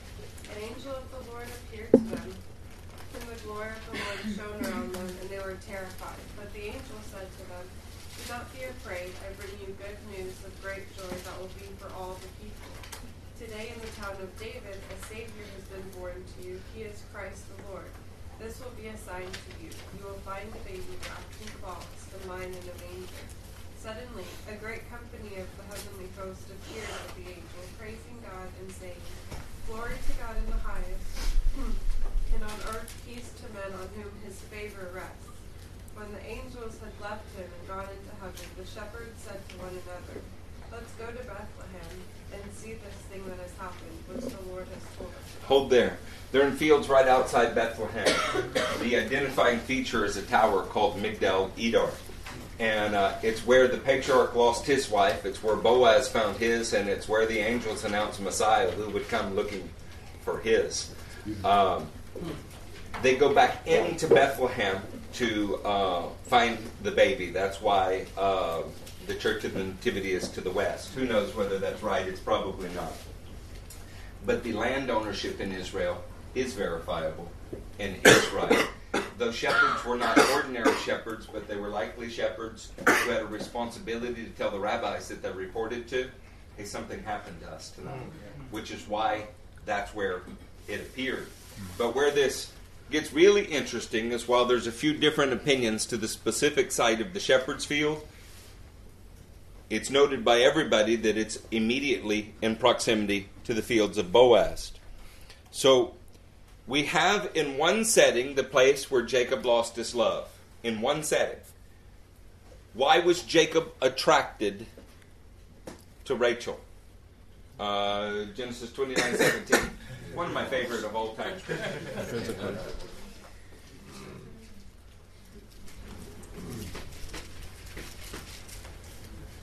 Somebody got it? Read it with all of the zest and vigor that you possess. And Leah's eyes were weak, but Rachel was beautiful of form and face. She was beautiful how? Form and face. Form and face. I don't know, we could search the commentaries to figure out what that means, but somehow I think that you need no further explanation. Now, listen. The patriarch lost his wife that he's first attracted to. Why? Because she's built. Why does Boaz express interest in Ruth? Read Ruth 2:11 through 12. Boaz replied, I've been told all about what you have done to your mother-in-law since the death of your husband, how you left your father and mother and your homeland and came to live with a people you did not know before. May the Lord repay you for what you have done. May you be richly rewarded by the Lord, the God of Israel, under whose wings you have come to take refuge. Let's say good, better, best. The patriarch had a good idea. Never marry somebody you think is ugly. That's a bad idea. It got better, good, better. It got better with Boaz. Boaz was attracted to her character, and her appearance is never mentioned. It was her character that caught him. But it got best under Jesus. There was an attraction, there's a required character, and there's a required response. Do you hear me? Yeah. But all three, it happened in the same field. Come on, man. Fields of love. Dancing with my father in fields of... How's the song go? We changed it. Now there's another one. I found your... Love in the battlefield. Yeah, the open fields. As long as they're singing about Boaz's field, it's okay. Yes. Yes, you may. He was attracted to her. It's exactly what her mom does. Yes. She joined to people who don't know and leave her country and everything. So I think some of the qualities of her mom, he's hearing good. Yeah. He is attracted to what he knows of her, not just what he saw in an image. How much better would the world be if men were as mature as Boaz? You also get the impression that he's not a teenager, don't you? Yeah. He calls everybody a young man, which might indicate he was a little older, huh? So as remarkable as it is that that's where Jacob lost his love and Boaz found his love, it's even more remarkable if we consider that it's likely the place the angels announced about a son coming for a bride himself. Let's get into the Shavuot similitude. I want to get towards your homework and we haven't finished the chapter. The Shavuot similitude. This comes from Chabad.org. The book of Ruth was recorded by the prophet Samuel. I was glad they came to that same conclusion. I would have been embarrassed otherwise. It is appropriate to read the book of Ruth on Shavuot for two reasons. First, because Shavuot is a harvest festival. And the book of Ruth gives us a picture of harvest. And of how the poor were treated in the harvest season with sympathy and love. Secondly, because Shavuot is the anniversary of the passing of King David, who was a great-grandson of Ruth and Boaz, whose story is told in the book of Ruth. But perhaps the main reason for our reading of the book of Ruth on this festival is because it gives us a vivid picture of the Ger Zedek, the Ger Zedek, or true proselyte. Shavuot is the time of the giving of our Torah, when we received it, and like the Ger Tzaddik, pledged to accept the Torah. In other words, Chabad.org makes the connection. We received the Torah at Pentecost. We got our first true Gentile converts at Pentecost. We lost King David, who died at Pentecost. And that's why we read this during that time. They're making many of the prophetic connections that we're making, right? Before we get back into the chapter, I gave you homework about Moabite gleanings. So, who would like to read? Jacob, take Leviticus 19, 9 through 10. Anybody else want to read? Frank, take Deuteronomy 24, 19 through 22. Rob, you're going to take 2 Samuel 12, 4 through 6. Young Sutherland, take Proverbs 28, 17. Natalie Moloch, take, what did I tell you to take, Sutherland? Proverbs 28, 17. No, it's 28, 27. And Natalie, you take Proverbs 19, 17. That'll give us a chance to talk a little bit about Moabite gleanings. You may not realize it, but you're putting together all of the tools that you need to understand the chapter, and the next time you read it, it'll be different. Leviticus? Leviticus 19, 9 through 10. When you reap the harvest of the Lord, do not reap to the very edges of your field, or gather the gleanings of your harvest. Do not go over your vineyard a second time, or pick up the grapes that have fallen. Leave them for the poor and the alien. I am the Lord your God. So whatever you're harvesting, if this were it, and their fields were not square like this, you could go over it once, but couldn't go over it again. And the corners, you couldn't touch at all. Why? Why did he say?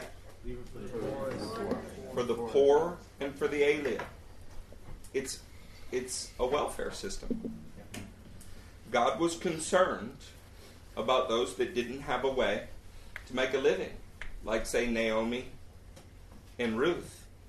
We could spend all day long talking about how that's different than our welfare system, which gives people who have the ability to make a living an incentive not to. But this was there expressing two things simultaneously. One is, I don't have to strain out every last thing that my land will grow, because I trust that God will supply my needs from what I get, not what I don't have. Yes. Secondly, it showed in your everyday life a concern for everyone else. There was no Israelite that did not leave something for everyone else. Their lives were not about them, they were about other people. They had to take care of their needs, but in taking care of their needs, they were equally concerned with everybody else's all of the time. How much better would we be if we grew up like that? But you do have the chance to live like that now. These are choices. Put in the next one. Leviticus 24, 19 through 22. When you are harvesting in your field and you overlook a sheaf, do not go back to get it. Now, think of what we were saying earlier about sovereignty and free will. If you make a mistake in the body of the field that you are supposed to glean, that you're supposed to harvest, and you accidentally walk past one, an error, don't seek to correct that error. God is bigger than your error. He will make that error serve someone else. Even if you experience temporary loss, He's ultimately sovereign, and you'll be rewarded for it. That might be how you need to view suffering in your life. It was an error, not even on your part. It was loss. There's no way around that. But that doesn't mean that God won't reward you for everything you lost eventually. That's not making the event right. It's making God bigger than the event. Amen. Okay, who had the next one? 2 Samuel 12, 4-6. Now a traveler came to the rich man, but the rich man refrained from taking one of his own sheep or cattle to prepare a meal for the traveler who had come to him. Instead, he took the ewe lamb that belonged to the poor man and prepared it for the one who had come to him. David burned with anger against the man and said to Nathan, "As surely as the Lord lives, the man who did this deserves to die." Now, I want you to think a little more deeply about this than you might be inclined to. What passage do you know we're talking about? Nathan's rebuking David. David the adulterer, David the murderer. That's not the point. The point here is that the need to care more for the poor than for yourself, the need to consider the person who had one lamb, if you had more than one lamb, was so strong that this was the most effective way to get in touch with David's actual heart.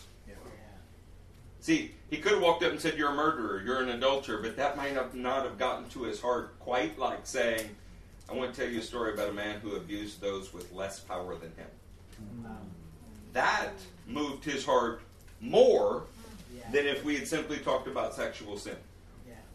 And when he realizes he's the man who did that, he's broken. You get the impression that the way that God got his attention was in dealing with the poor, not the way that he thought he dealt with an equal or... You get me? Okay. So in the law we saw about the sheaves. In the prophets we see it's how the prophet gets David's attention. Let's take those proverbs now in the writings. Proverbs 28:27. He who gives to the poor will lack nothing, but he who closes his eyes to them receives many curses. Okay. During a time when our eyes are being opened to the battlefield, as Pastor preached about, we have to understand that there is nothing that God is more concerned about than how you view those that have less power than you. We're not talking simply about food. We're not talking about size of houses. We're not talking about economic equality. When you believe someone has less power than you in a situation and you mistreat them because of that, that is a sin that would get David's attention more than adultery and more than murder. Think about that the next time you gossip, the next time you slander, the next time you do something because you can and they can't do anything about it. That's incredible, isn't it? Yes. See, in America, when we think of poor, we think of the guy out here on Highway 6. I don't. 3 years of homeless ministry broke me of that thought. He's there because he wants to be. When you think of poor, you need to think about anyone with less power than you have. That will make it far clearer. And it will close your eyes. You won't understand what's going on around you if you mistreat them. Proverbs 19:17. He who is kind to the poor lends to the Lord, and he will reward him for what he has done. When you take of what God has given you, stop thinking money for just a second. We can come back to it. If you want to think money, think of India. But for every other thing, right now, when you take of the authority, the power, the influence that you have, and you use it for the welfare of someone who does not have, it's like lending something to God. When you use that power, position, and influence to hurt someone because they cannot do anything about it, you are calling down a curse upon your future. That's incredible, isn't it? So the book of Ruth is an annual reminder, according to Chabad.org, of how God wants you to deal with foreigners, aliens, and widows. Precisely because they're in a category of people without power. Does that make sense? Yeah. Without right, if you will. Okay, in this romantic redemption story where Boaz is attracted to the character of Ruth, he not only notices her because of his love for the law and the poor, he not only notices her because she's a young woman, but because of his love for the law and his love for the poor. See, during this season, they're harvesting, so he's thinking about the poor. How do you know that? You know it because we're between Passover and Pentecost, And you know it because of the laws of gleaning taught him. And by the way, in the passage, he says, even if she gleans from where the harvest is, don't you embarrass her. What does that say about his heart towards the poor? He had to love the law to love the poor. Now, when I thought of Boaz loving the law and loving the poor, I couldn't help but remember this phrase in Galatians 2, 8 through 10.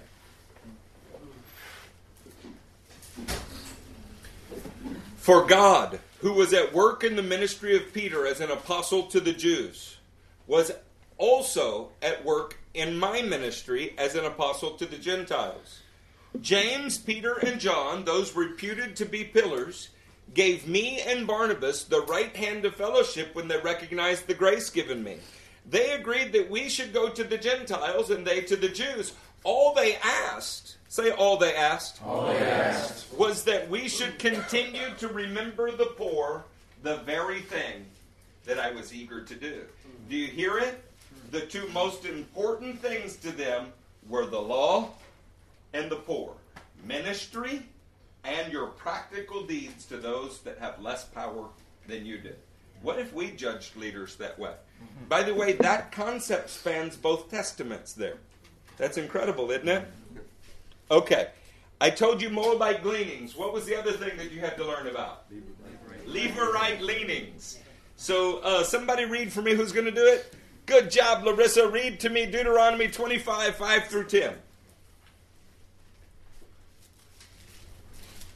Then we'll put, we have to build these pieces, and then we'll put them together in the chapter.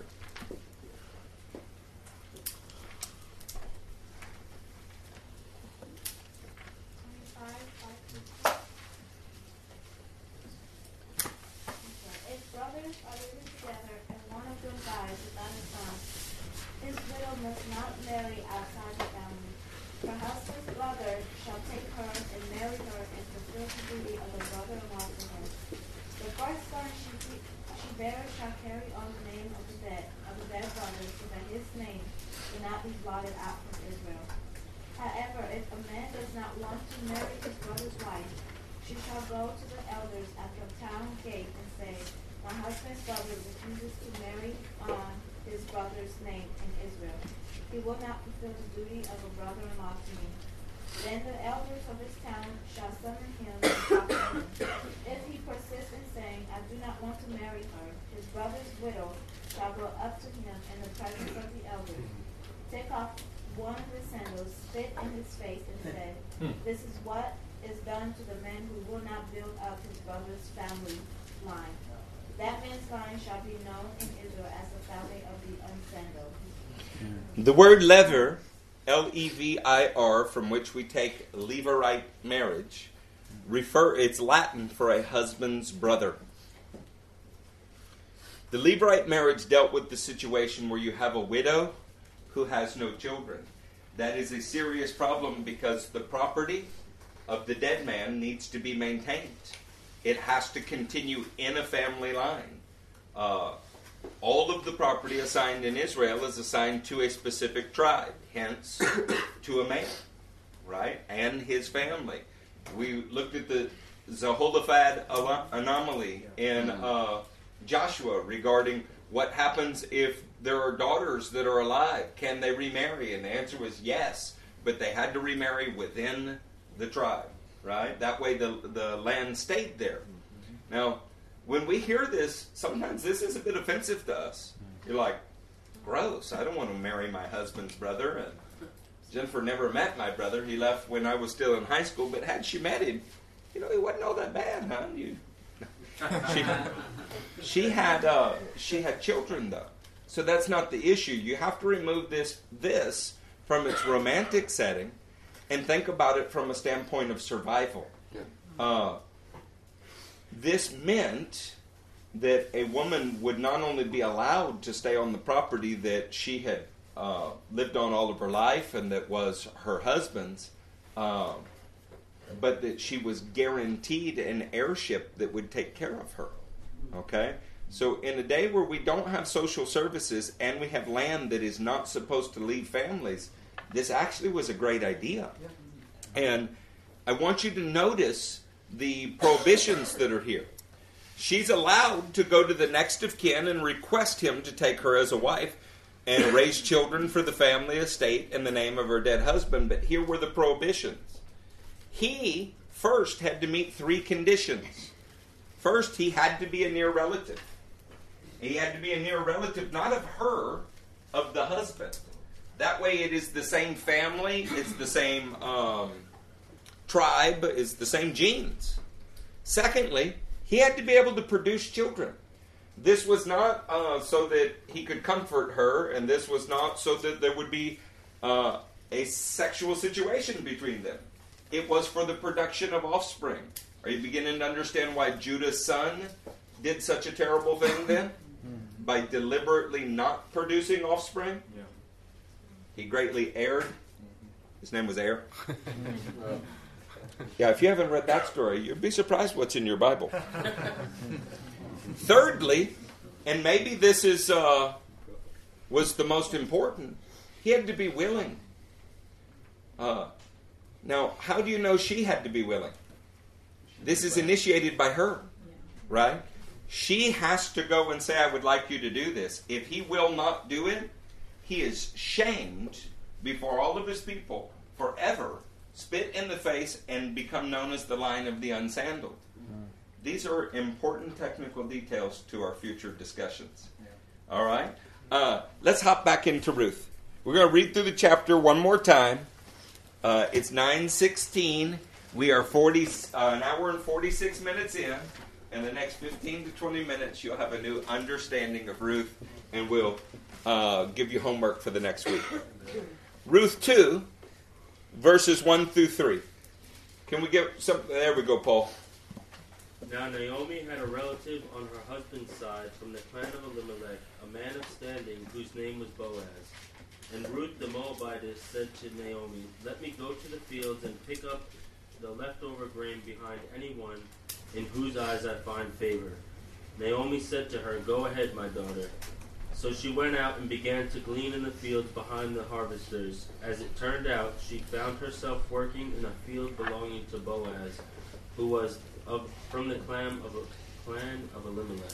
So most Bible dictionaries give the meaning of the name Boaz as strength, or alternatively, strengthen him. That's kind of an exciting thing when you consider the role that he's about to play, right? He needs to be strong enough to redeem her.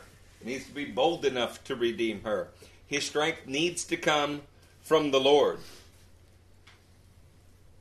By the way, he's from the clan of Elimelech, which means God is my king. So if you say Boaz of Elimelech, then you have my strength is in him, God is my king. That's pretty interesting. He is a relative, but at this point in the story, we don't know how close. If you were a Jew and you understood Levirate marriage, if you're a Jew and you understood the laws of gleaning, if you're a Jew and understood the calendar, at this moment, you're starting to get excited. Like, hey, could this be? Could this be? In verse 2, Ruth's acceptance would not be based on merit, but favor. Consider verse 2. Let me go into the fields and pick up leftover grain behind anyone in whose eyes I find favor. She's not going out into the fields looking for something that's owed to her. Man, there's nothing more unattractive than entitlement. But whatever, that's not what this is about. What this is about is she's going out there appealing to a sense of mercy. Is there anybody that sees my character as attractive? Is there anybody that looks at what God is doing in me and values that? And if I find favor in that person's eyes, well, that could be something. That's better than I gave up.com or Christian Booty Call or whatever they're marketing now. Yeah, I quit on God and decided to do it my own arm.com. As it turned out,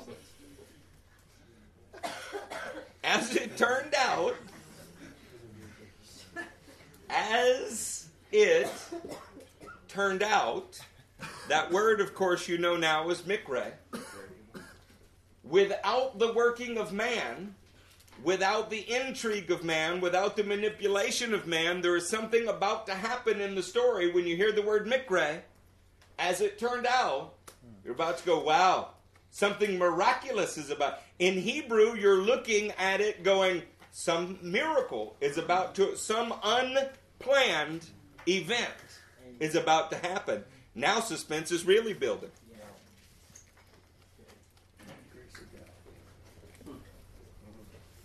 The fact that we learn right away that Boaz is related to Elimelech is hinting towards the need for a Levirate marriage.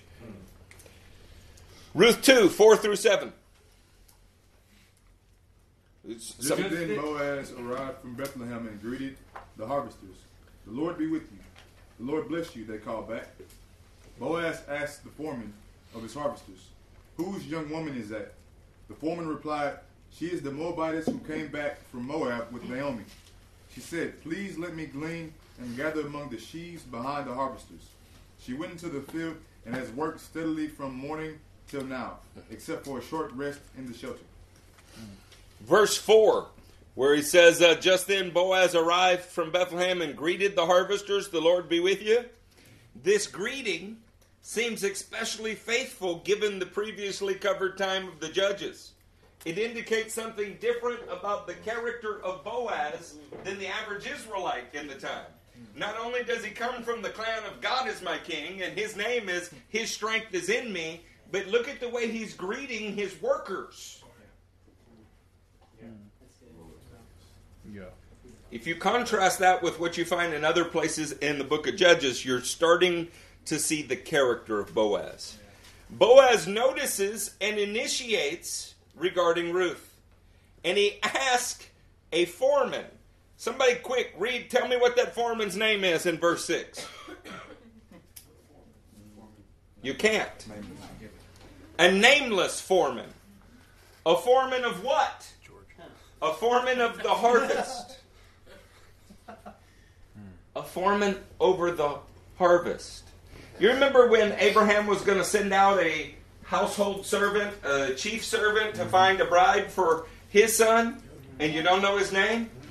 How interesting that even if we would have known this foreman's name, the Holy Spirit chose not to put it into the text here. He's simply called a foreman. Now, if he's the foreman, what does that make Boaz? Well, that's interesting.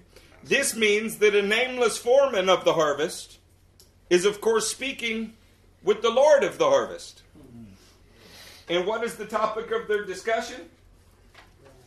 A bride. Are you beginning to see a more prophetic setting? Yeah. Who is in charge of evangelism? The Holy Spirit. This is why in Acts 1:8 you'll receive my power to be witnesses when the Holy Spirit comes in. He is the foreman of the harvest, but he doesn't speak on his own. He speaks for the Lord of the harvest. He speaks what the Lord, he brings glory to the Lord of the harvest. Man, I wish that every person could say the Holy Spirit pointed out your significant other. I wish that you knew that. You'll never know that if you do it in some ungodly, carnal way. Don't give up on God. You might be right on the edge of your mikre moment. You might be rehearsing for the God-ordained miraculous event right now.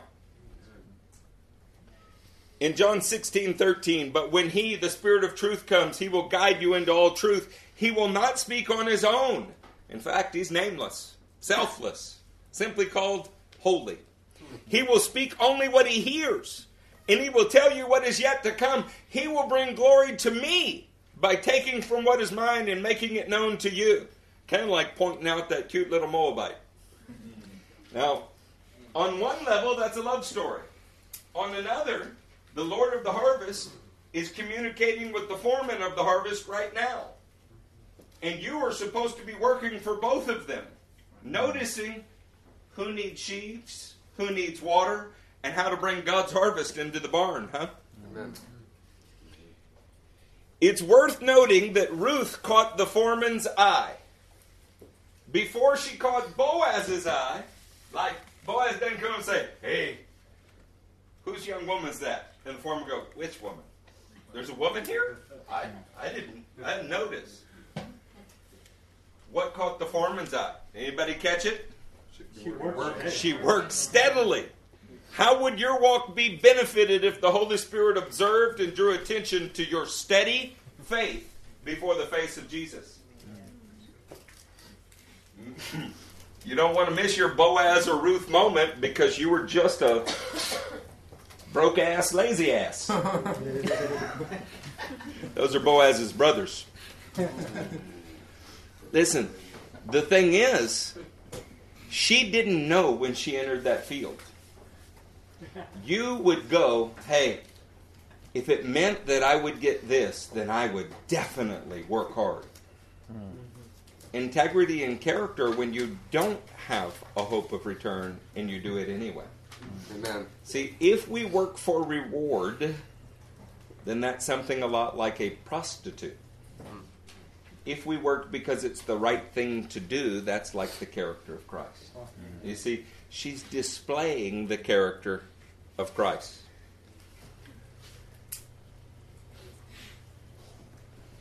Ruth 2, 8 through 12. So Boaz said to Ruth, "My daughter, listen to me. Don't go and glean in another field, and don't go away from here. Stay here with my servant girls. Watch the field where the men are harvesting, and follow along after the girls. I have told the men not to touch you, and whenever you are thirsty, go and get a drink from the water jars the men have filled." At this, she bowed down with her face to the ground. She exclaimed, "Why have I found such favor in your eyes, that you notice me, a foreigner?" I got to stop here for just a second. Keep your finger right there. We live in a day when what is considered sexy is that if Boaz makes an overture towards Ruth, she's like, "You're right, you notice me." In other words, arrogance is what is a prize now. We've mistaken it for a godly confidence. What is beautiful about this story is that he noticed her and that she didn't think that he should or was required to. What is beautiful is her humble state and him reaching to rescue. It's very hard to rescue somebody that thinks they're better than you, which is pretty well the gospel according to feminism. Anything a man can do, I can do better. Man, nothing is more unattractive than that, despite the fact that it is totally untrue. Okay? I love all of you ladies, and there are many things you do amazing. If you'd like to have a bench press or a squat record, I'll do it with you any day. It is not true. Okay? And we live in a time that is so perverted, we are robbing beauty from our society. What is romantic about this, husbands, young men, listen, he initiates. He's not a freaking coward that passes notes through friends, hoping that she will approach him. He initiates. He sees her. He asks about her. He is concerned about her character, and when he finds out it's good, the first thing he does is talk about safety, provision for her. Not splitting checks, not seeing what she's got to bring to the table. This is chivalry because God is chivalrous. God did not stand back and say, when my bride gets right, then I'll reach out. He reached out while his bride was in sin and helped her get right. See, this romantic redemption story tells us what our lives and roles should look like. Ladies, you're worth being pursued if your character is worth being pursued. Amen. Guys, if you don't find her character wrapped up in Christ, then of course you shouldn't pursue. And if she's pursuing you, you need to run faster than Joseph did from Potiphar. That's a good word. That's just the truth. But if her character is like Christ, ladies, you'll notice that his pursuit of you mirrors his pursuit of Christ, if that's what everybody's drawn to.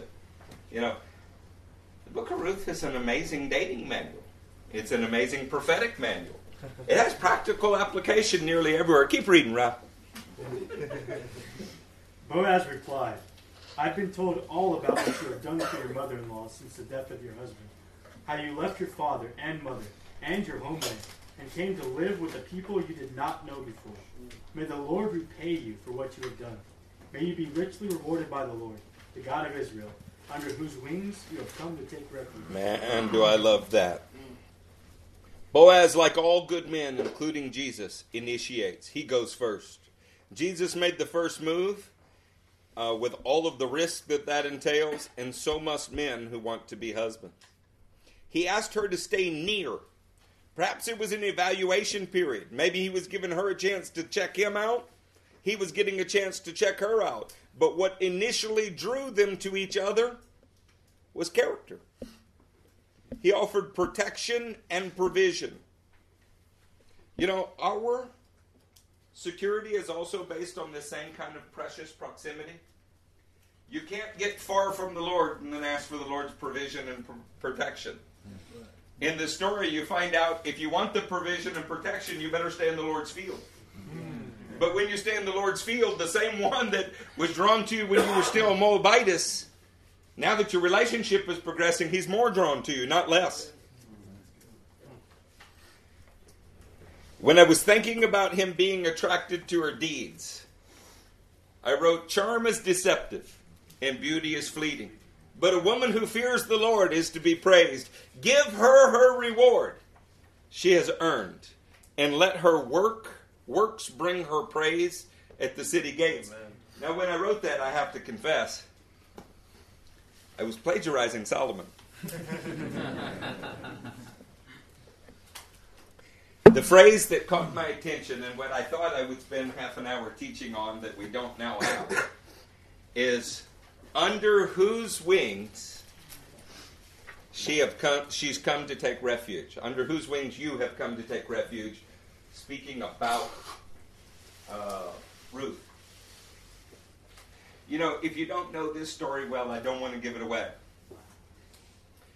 But she comes to take refuge under Boaz's wings too. She does that in the story forthcoming. And I'll teach you more about that. But before she did that, she took refuge under the God of Boaz. Mm-hmm. You know what is completely backwards, wrong? Every person not yet married, you really should pay attention to this. They did not go pick a potential spouse and then try to get them saved. Boaz was attracted to the fact that she took refuge under the wings of the God of Israel. And that was the criteria for taking refuge under his wings. If the person that you're interested in is not more wrapped up in Jesus than you, they are to be rejected. Yes. And you ought to make it hard by being pretty wrapped up in Jesus. Now, this idea under the refuge of wings. In Numbers 15:37, God commanded all Jewish men to make tassels on the corners of their garments. Because of that, throughout Hebrew imagery, which I don't have time to read you tonight, God is pictured as having wings because when you raise a garment with tassels on it that is stretched over your shoulders and on your arms, to the Hebrews, it looked a little bit, the fringes on the garment, like feathers on the wings of a bird. And so it became a euphemism, like strong like an ox, or any of the other, fast like a gazelle, whatever it might be. And it was comforting. The idea was that God, not like a bird, but that birds sometimes imitated God, that God had something that he wrapped around you, like a bird's wings with feathers. And because of that, you need to think then, what is it that he wraps around you? Well, those tassels had 613 knots in them, and they were symbolic of the commands. God would wrap his commands around you. And she came to take refuge in the Word of God. She wanted God to be her God, God's people to be her people. She not only wanted to die where Naomi died, she wanted to be buried there. That indicates a hope in the resurrection. She took refuge in the wings of God, which made her a candidate to take refuge in the wings of Boaz. So, what can I do to make myself more attractive? Should this surgical procedure happen? Yes. Yes. Clearly. Get cosmetic surgery. Every one of you. Circumcise your heart. It'll make you more attractive immediately. We might be trying to appeal to people on the wrong basis. If you have a young lady under your purview, please don't let her dress like a whore. It makes the rest of us uncomfortable. Please don't do it. If you're not sure, ask yourself, if this was not my daughter, would I have to turn my neck away? Man, I'm telling you as a pastor just as clearly as I know how. We need to be smarter than we are. Amen. Good word. Let people be drawn to what Jesus has done in you. Let them be drawn to what Jesus has done in you. Let them be drawn to you being found in Him. And you know what? When you rehearse like that and rehearse like that and rehearse like that, miraculous things happen. Amen. It's incredible. That's good. Okay, so God, I don't want to teach on Tzitzit anymore. Let me just say He carries them on the wings of eagles. There's a lot of imagery about it. If you've ever, let me give you an idea from Psalms, right? From Psalm 91.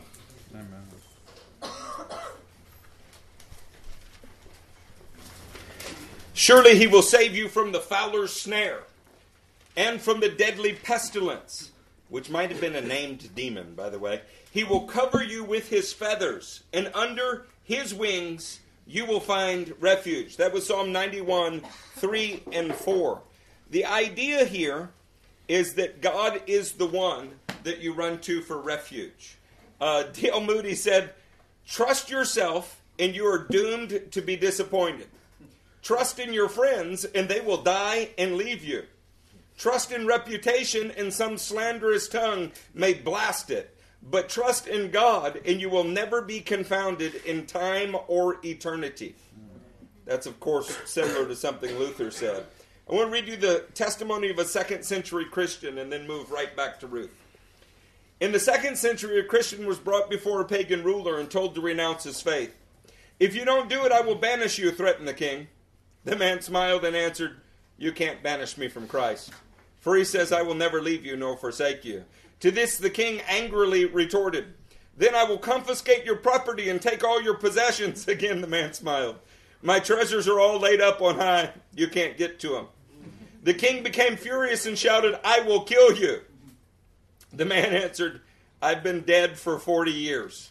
I've been dead with Christ, dead to the world, and my life is hidden with Christ and God, and you're unable to touch it. In desperation, the king turned to his advisors and asked, what can you do with a fanatic like this?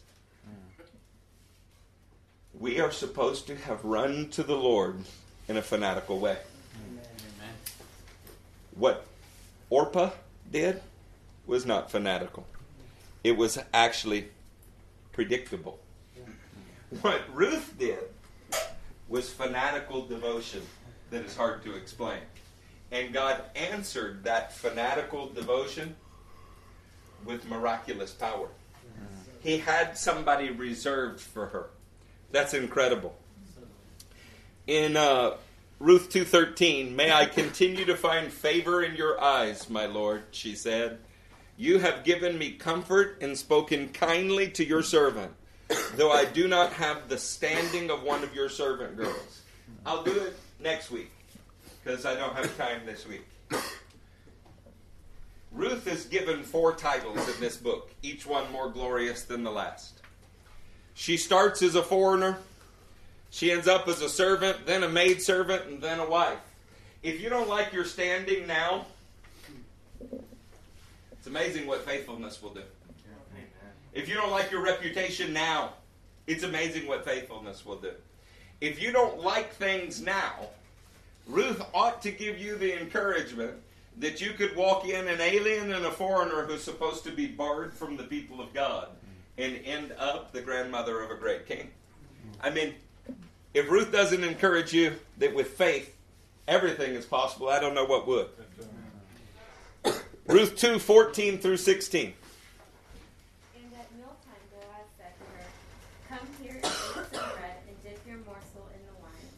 So she sat beside the reapers, and he passed to her roasted grain, and she ate until she was satisfied, and she had some left over. When she rose to glean, Boaz instructed his men, let her glean even among the sheaves, and do not reproach her, and also pull out some from the bundles for her, and leave it for her to glean, and do not rebuke her. So it's late, and it would be easy to miss these. So I'm going to give them to you in bite-sized Moabite gleanings. It was an honor to dip your hand in the dish with the master. In Matthew 26:23, Jesus offered this honor to Judas, which just shows how he loves his enemies. But here it's not an enemy. What he's doing is a polite overture. He is showing her affection. He had all the provision that she could possibly want, which speaks something of Matthew 5:6. Those who hunger and thirst for righteousness will be filled. If you don't have it, it's because you didn't want it bad enough. You didn't wait on it. You didn't fight for it. My favorite part, though, is the way that you harvest barley and also wheat. Is you grab it with one hand, and then you cut it with the other. Those are handfuls, bundles. From the bundles, he said, take stalks and leave them. He's going way beyond what God asked. He's going further because love demands that you go further. And because he loves her, listen what he's doing. He's leaving secret stalks for her everywhere. Hasn't our God done that for us? Yeah. Deuteronomy 29:29, the secret things belong to our God, the things that he's revealed to our children's children forever. Are you chasing after him, looking for the secret stalks that he's laid out there? Are you still looking for the pearl of great price? Are you fighting to bring treasure out of the storehouse, old and new? Or as happens sometimes in a relationship, did your heart just kind of grow cold and now you're just there? You got the ring on, but you no longer have a heart for him. Ruth 2:17 and 18. So Ruth gleaned in the field until morning. I'm sorry, evening. That would have been a different story. So Ruth gleaned in the field until evening. Then she threshed the barley she had gathered. It amounted to an ephah. Say ephah. Ephah. I know when you say ephah, immediately you're like, oh, that much. I was in a hurry, so I got some help, but it was a trusted source today. This is 9 gallons of barley seed, which is 30 pounds of barley seed, which is 5 days of provision for 2 people. And remember, he's already fed her all that she can eat. Everything that she wanted. Wow. Do you think he was trying to make an impression on her? See, honey, I only eat too much because I love you. Ruth 2:19. Her mother-in-law asked her, where did you glean today? Where did you work? Blessed be the man who took notice of you. In the season of Shavuot, where you're celebrating the receiving of the Torah, the amount of revelation or food that Ruth received caused Naomi to ask questions. Amen. Do you receive enough from your Heavenly Father that others go, where did you get that? What fields are you gleaning in? Or are you always the one taking revelation from others? Because you all have access to the same field. I'm going to let that just sit for a minute. You know, my favorite thing as a pastor is when you legitimately share something with me that God revealed to you. It's my singular favorite thing. I'm not going to say I'd turn it down if you wrote a check for $1 million, but I've never been looking for that. I am looking for men to respond to these kinds of messages by going to get something from the storehouse of heaven and share it, not from a commentary, Not from some other church, not from some other service. Dear God, please don't send me links of messages you want me to watch. It ought to be really clear. I don't like most people. I love you. I don't like the way the church world's doing it. You know what I want? I want to know what God has told you. For most people, you could write that on about 1/3 of an index card. But I hope you fill volumes and books in your life. This woman received so much in her day that when she came back, Naomi was like, where did you go and glean? Yeah. Even when people have said that to me, you know what they mean? What secret book do you own that I don't? Do you have a computer program I don't have?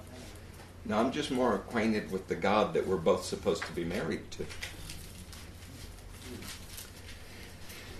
Then Ruth told her mother-in-law all about the one at whose place she had been working. The name of the man I worked with today is Boaz. Not his brothers, who I'll never mention again. You have to picture a very Jewish setting here. Anybody know what a yenta is? Like a Jewish matchmaker. Naomi just pulled out her Rolodex and oh, I know him. And I know everybody that he knows. And I know where he's from, and I know his daddy is, who his mom is. It's going to be wonderful. You do what I tell you to do. I mean,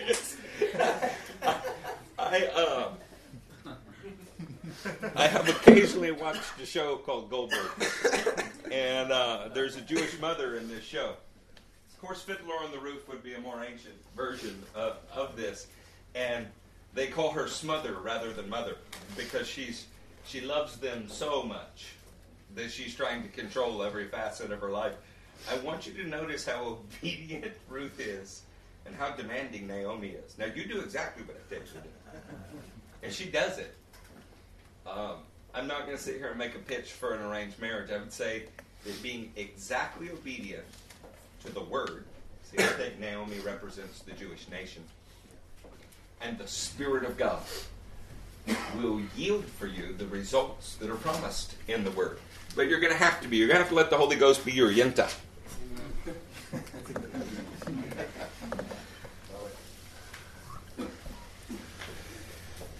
Verse 20, the Lord bless him, Naomi said to her daughter-in-law. He has not stopped showing his kindness to the living and the dead. Now, that sounded like poetic language before, but given what you now know about Levirate marriage, you know what her mind is gone to, especially when she says, she added, that man is our close relative. He is one of our kinsmen redeemers. We'll get into the word goel in the weeks to come. Kindness to the living and the dead. Which category are they in? About half dead.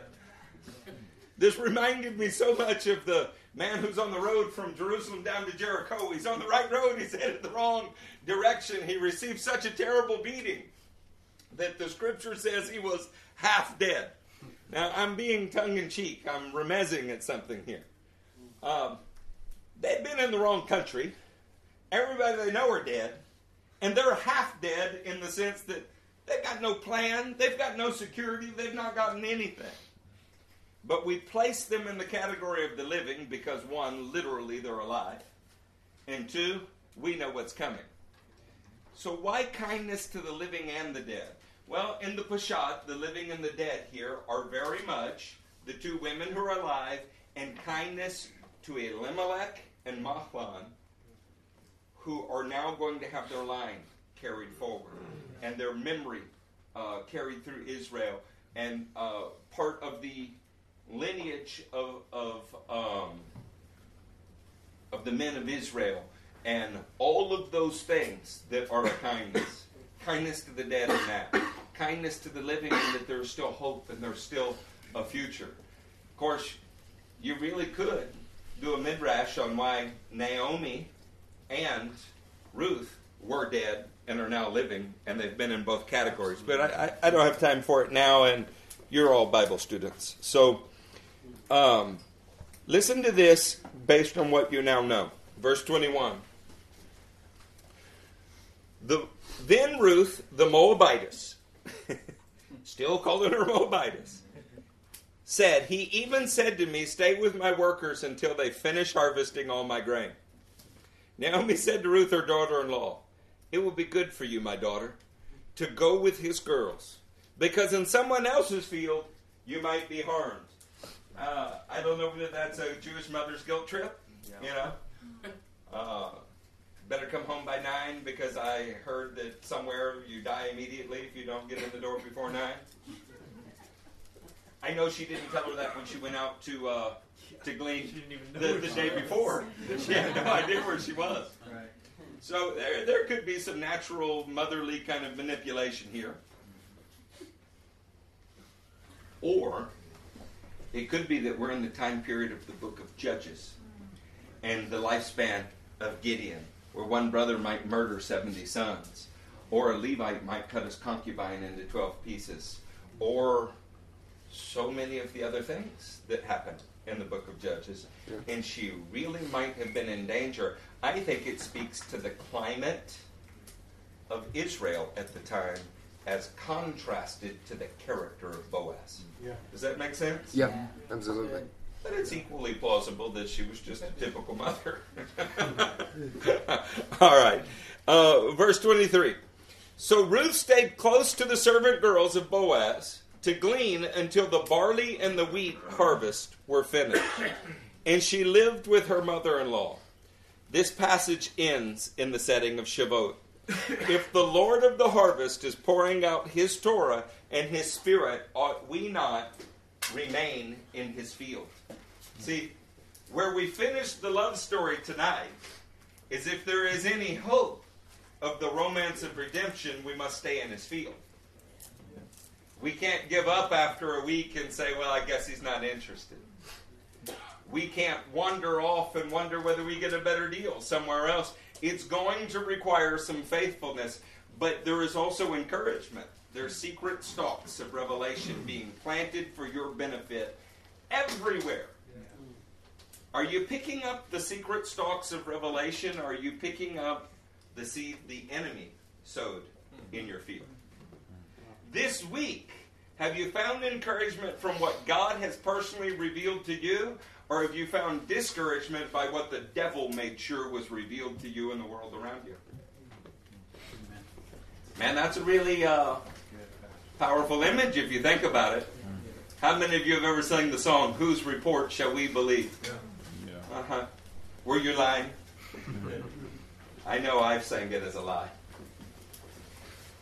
You're confident that God's got good things for you unless the pediatrician says otherwise. Uh-oh. You're certain that you and Jesus are headed for great things unless your day didn't go well today. Come on now. Fight for the field. Fight for it like one of David's mighty fighting men. Fight for it like you were defending the food supply of your people, because you are. Fight for it like your hand was frozen to a sword, because it's supposed to be.